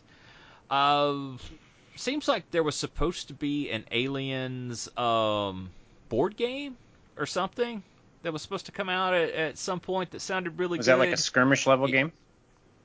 Well, yeah, I think it was supposed to be more like a dungeon really? crawler, okay. But maybe that was just a dream. I don't know. But yeah, these. Well, yeah, go ahead. I'm thinking about the movies. So in Aliens, shoot, I had his name and then I forgot it. The Paxton character, Hudson. Hudson says to Apone, "Sir, is this going to be another bug hunt?" So to me, that implied that they had never found aliens or any kind of alien race before. You know, what is the lore there? Is this game going to have more than xenomorphs in it? Well, I'll tell you this. In that actual line, that implies that Hudson had actually been out and his squad had been looking for it. But that does not mean the company had not already found them. And so if you read the other books and comics and whatnot, they have. Okay. And they're just looking for more. Well, it sounded like he was really sarcastic and like, yeah, we're going to go out and chase another unicorn. Well, that's because they had been told to look for these things and they had not found them. So, like, if they had actually found, well, I mean, dude would have probably been dead. That's if they had actually found them. Mm-hmm. So, I'm trying to see. I thought Morpheus was publishing this, but no, it is the Free League thing because I said it myself. And I'm looking at the different versions you can get. The standard edition, just for the rule books, $50. So that's not bad for an RPG book. I don't think at 300 pages. So that's probably about right. But for the big company standard version, which gets you like a poster, dice, GM screen, 50 custom cards, maps, markers, $250. $250 is what they're gonna want from that. So. Hey, so I'm going to throw in a link here. There was a little sidebar that was in that same page. There's a Kickstarter for terrain for Aliens, too. Yeah, really? so it's BioCraft 3D printable miniature terrain. So if it's 3D printable, do you think I could get it printed at Alter Dimension? Well, you would have to purchase a license and then send it to him and say, yes, I have the rights to print this. But anyway, I saw this Kickstarter. This terrain looks pretty cool. So it's a lot of the H.R. Geiger kind of set pieces. Yeah. So that is really cool. This has been well funded. What is it? Almost at $10,000 of a $500 goal. Yeah, 13 days left to go is the time of recording for this, and for $50 you get 15 STL things. So yeah, you would get the files at that point, and then yeah, you could get them printed at like Alter Dimension, or technically this is if you owned your own 3D printer. But yeah, you could absolutely send it to a place like him and have him print it, and you could get a 20% discount too with COG 2019. So that's pretty. So anyway, yeah, I thought that was cool. But yeah, I'm almost positive there was an Aliens board game that we had talked about that was like a dungeon crawler. But I don't know. I'll poke around later and and toss it in the show notes if I can find it, if it didn't exist in some fever dream of mine. And then the other thing coming out, this one's from Morpheus, is the Fallout Wasteland Warfare RPG one. They already have the miniature game, the skirmish game. And I actually had a friend who's like way into that game and is trying to get it off the ground here in Mississippi.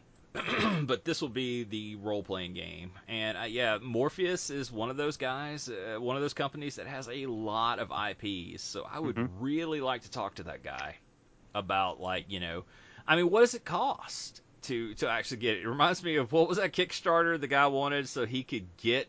First of all, after you give him the money, he was going to see how he could get the Game of Thrones IP. It's like, yeah, first I need $250,000, then I'll see how this is gonna work, and then I'll do all this stuff. So, eh, anyway. The next thing we had was just when you thought it was dead, because you all did. WizKids is coming out with a new Star Trek Attack Wing set, and I will remind you, Richard, that this was the X-wing competition at one point. Right. Was Star Trek Attack Wing. Yeah. And man, I mean, I know people that still play it, but I don't think they've put out anything new for it, and I swear years. No, I don't. I mean, I've seen it sitting on the shelves at the miniature market. They've got like there's a Borg cube. It's like probably a 1 inch. I mean, a 1 foot cube that just Oh yeah. looks really cool, but I don't know what you do with it. Just sit in the middle of your table or something. I have no idea. But yeah, I've seen this stuff up at the store. There's Attack Wing, there's X Wing, there's also I think Dragon Wing or something like that. So Yeah. It uses the same mechanics. yeah, but I've never played it. But yeah, that's what this is, and they're bringing it back from the dead, and they're going to focus on the cartoon, which is kind of neat. What would be really neat is if the actual miniatures were like cell shaded. Oh yeah. You know, that would look really cool, and I might actually buy into them that way. But yeah, so they're doing this, and apparently they're doing a Borg faction as well. So that's interesting. And the next thing we had was this new game coming out called Battle Stations Dirt Side, Dirt Side, which is a sci-fi Dirt Side. Yeah.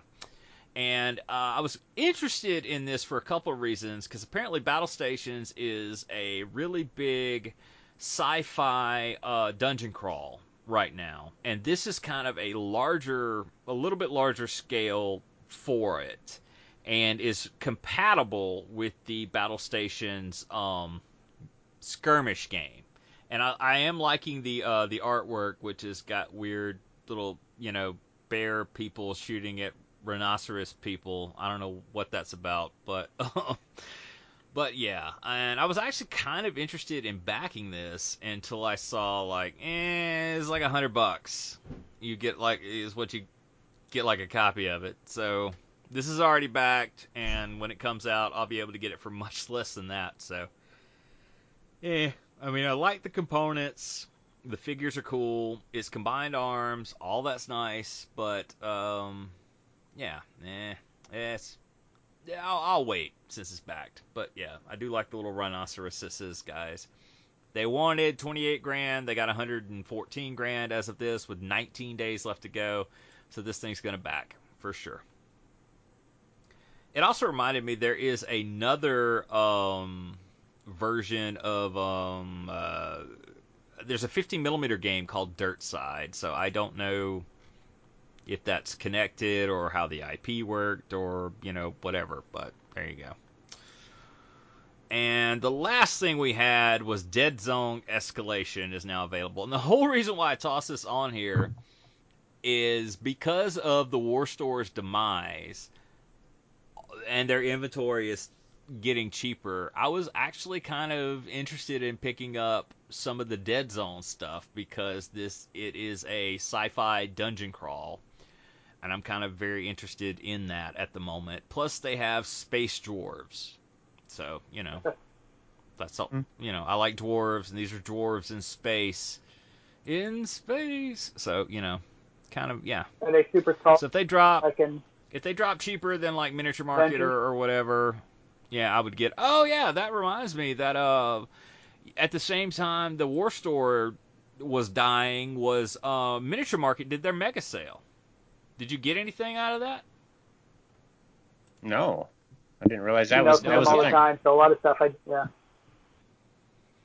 Yeah, they did. There was the Miniature Market mega sale, and I'm trying to think of what in the world I actually ended up picking up because I hemmed and hawed over so many different things.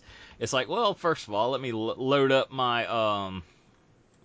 cart with like $300 worth of stuff, and then like, no, okay, let's back off of this some and see what I actually ended up getting. I do remember I got the Panzer, the last Panzer expansion, which was France 1940. Yeah, I've got that. I do remember. Yeah, I do remember that because that's the whole thing that made me seek out a copy of Panzer. Yeah. Was that, and so yeah, so I got that on the way, and I cannot remember what the other thing was. Seems like it was something else. It could have been like more Rivet Wars or something, but yeah. Anyway, so yeah, I guess that brings us to the end of the show. Well, there's one other item there did we talk that about... I added on. Oh yes, whoa! I forgot about this. You're right. Our close personal friend Jerry Hawthorne from Plaid Hat Games is bringing out another adventure book game called Aftermath. So this is the game that he was talking about when we interviewed him. Yeah, he didn't give us any details. He just sort of teased it.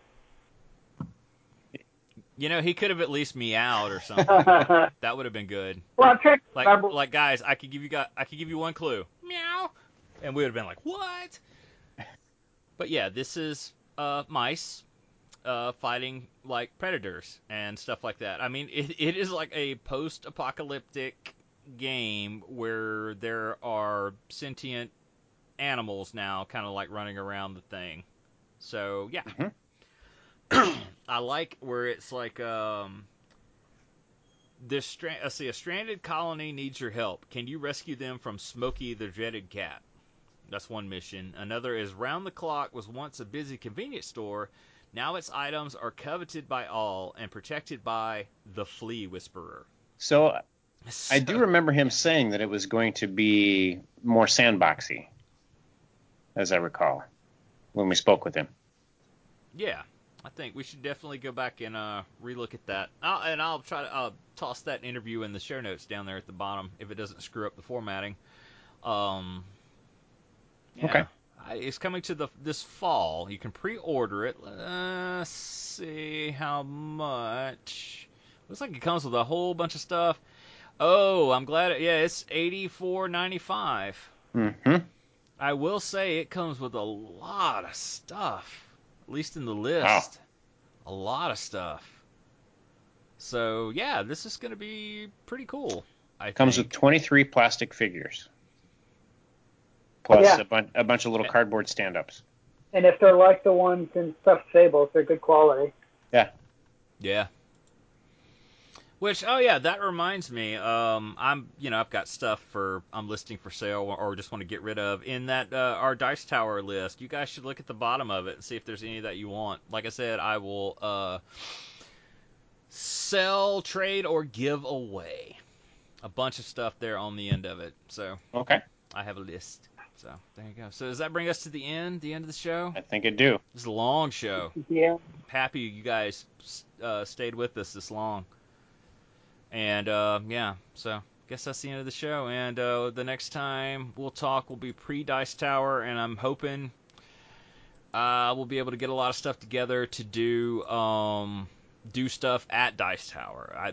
Every day that we're all there together, I'd like to just do a stream of us just talking about like what we played and what we thought, etc., etc. Yeah.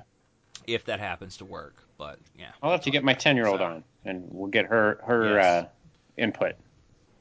So what did you think? What did you play today?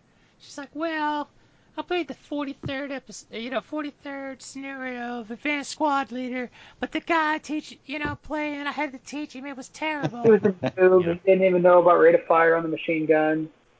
Right. You got to do a squeaky voice, Richard. That way. I have a naturally squeaky voice. I already sound like a girl. So. Yeah, it's gonna be cool. I'm really excited. Excited to see my family and stuff like that. So yeah, it's gonna be awesome. All right, so I guess that is it. That's the end of the show, and we'll see you guys later. Good night, everybody. Oh, I stepped on your toes. Go ahead. I just said, let's go Blues. Sing Gloria. Play hockey. Keep your stick on the ice. Gloria?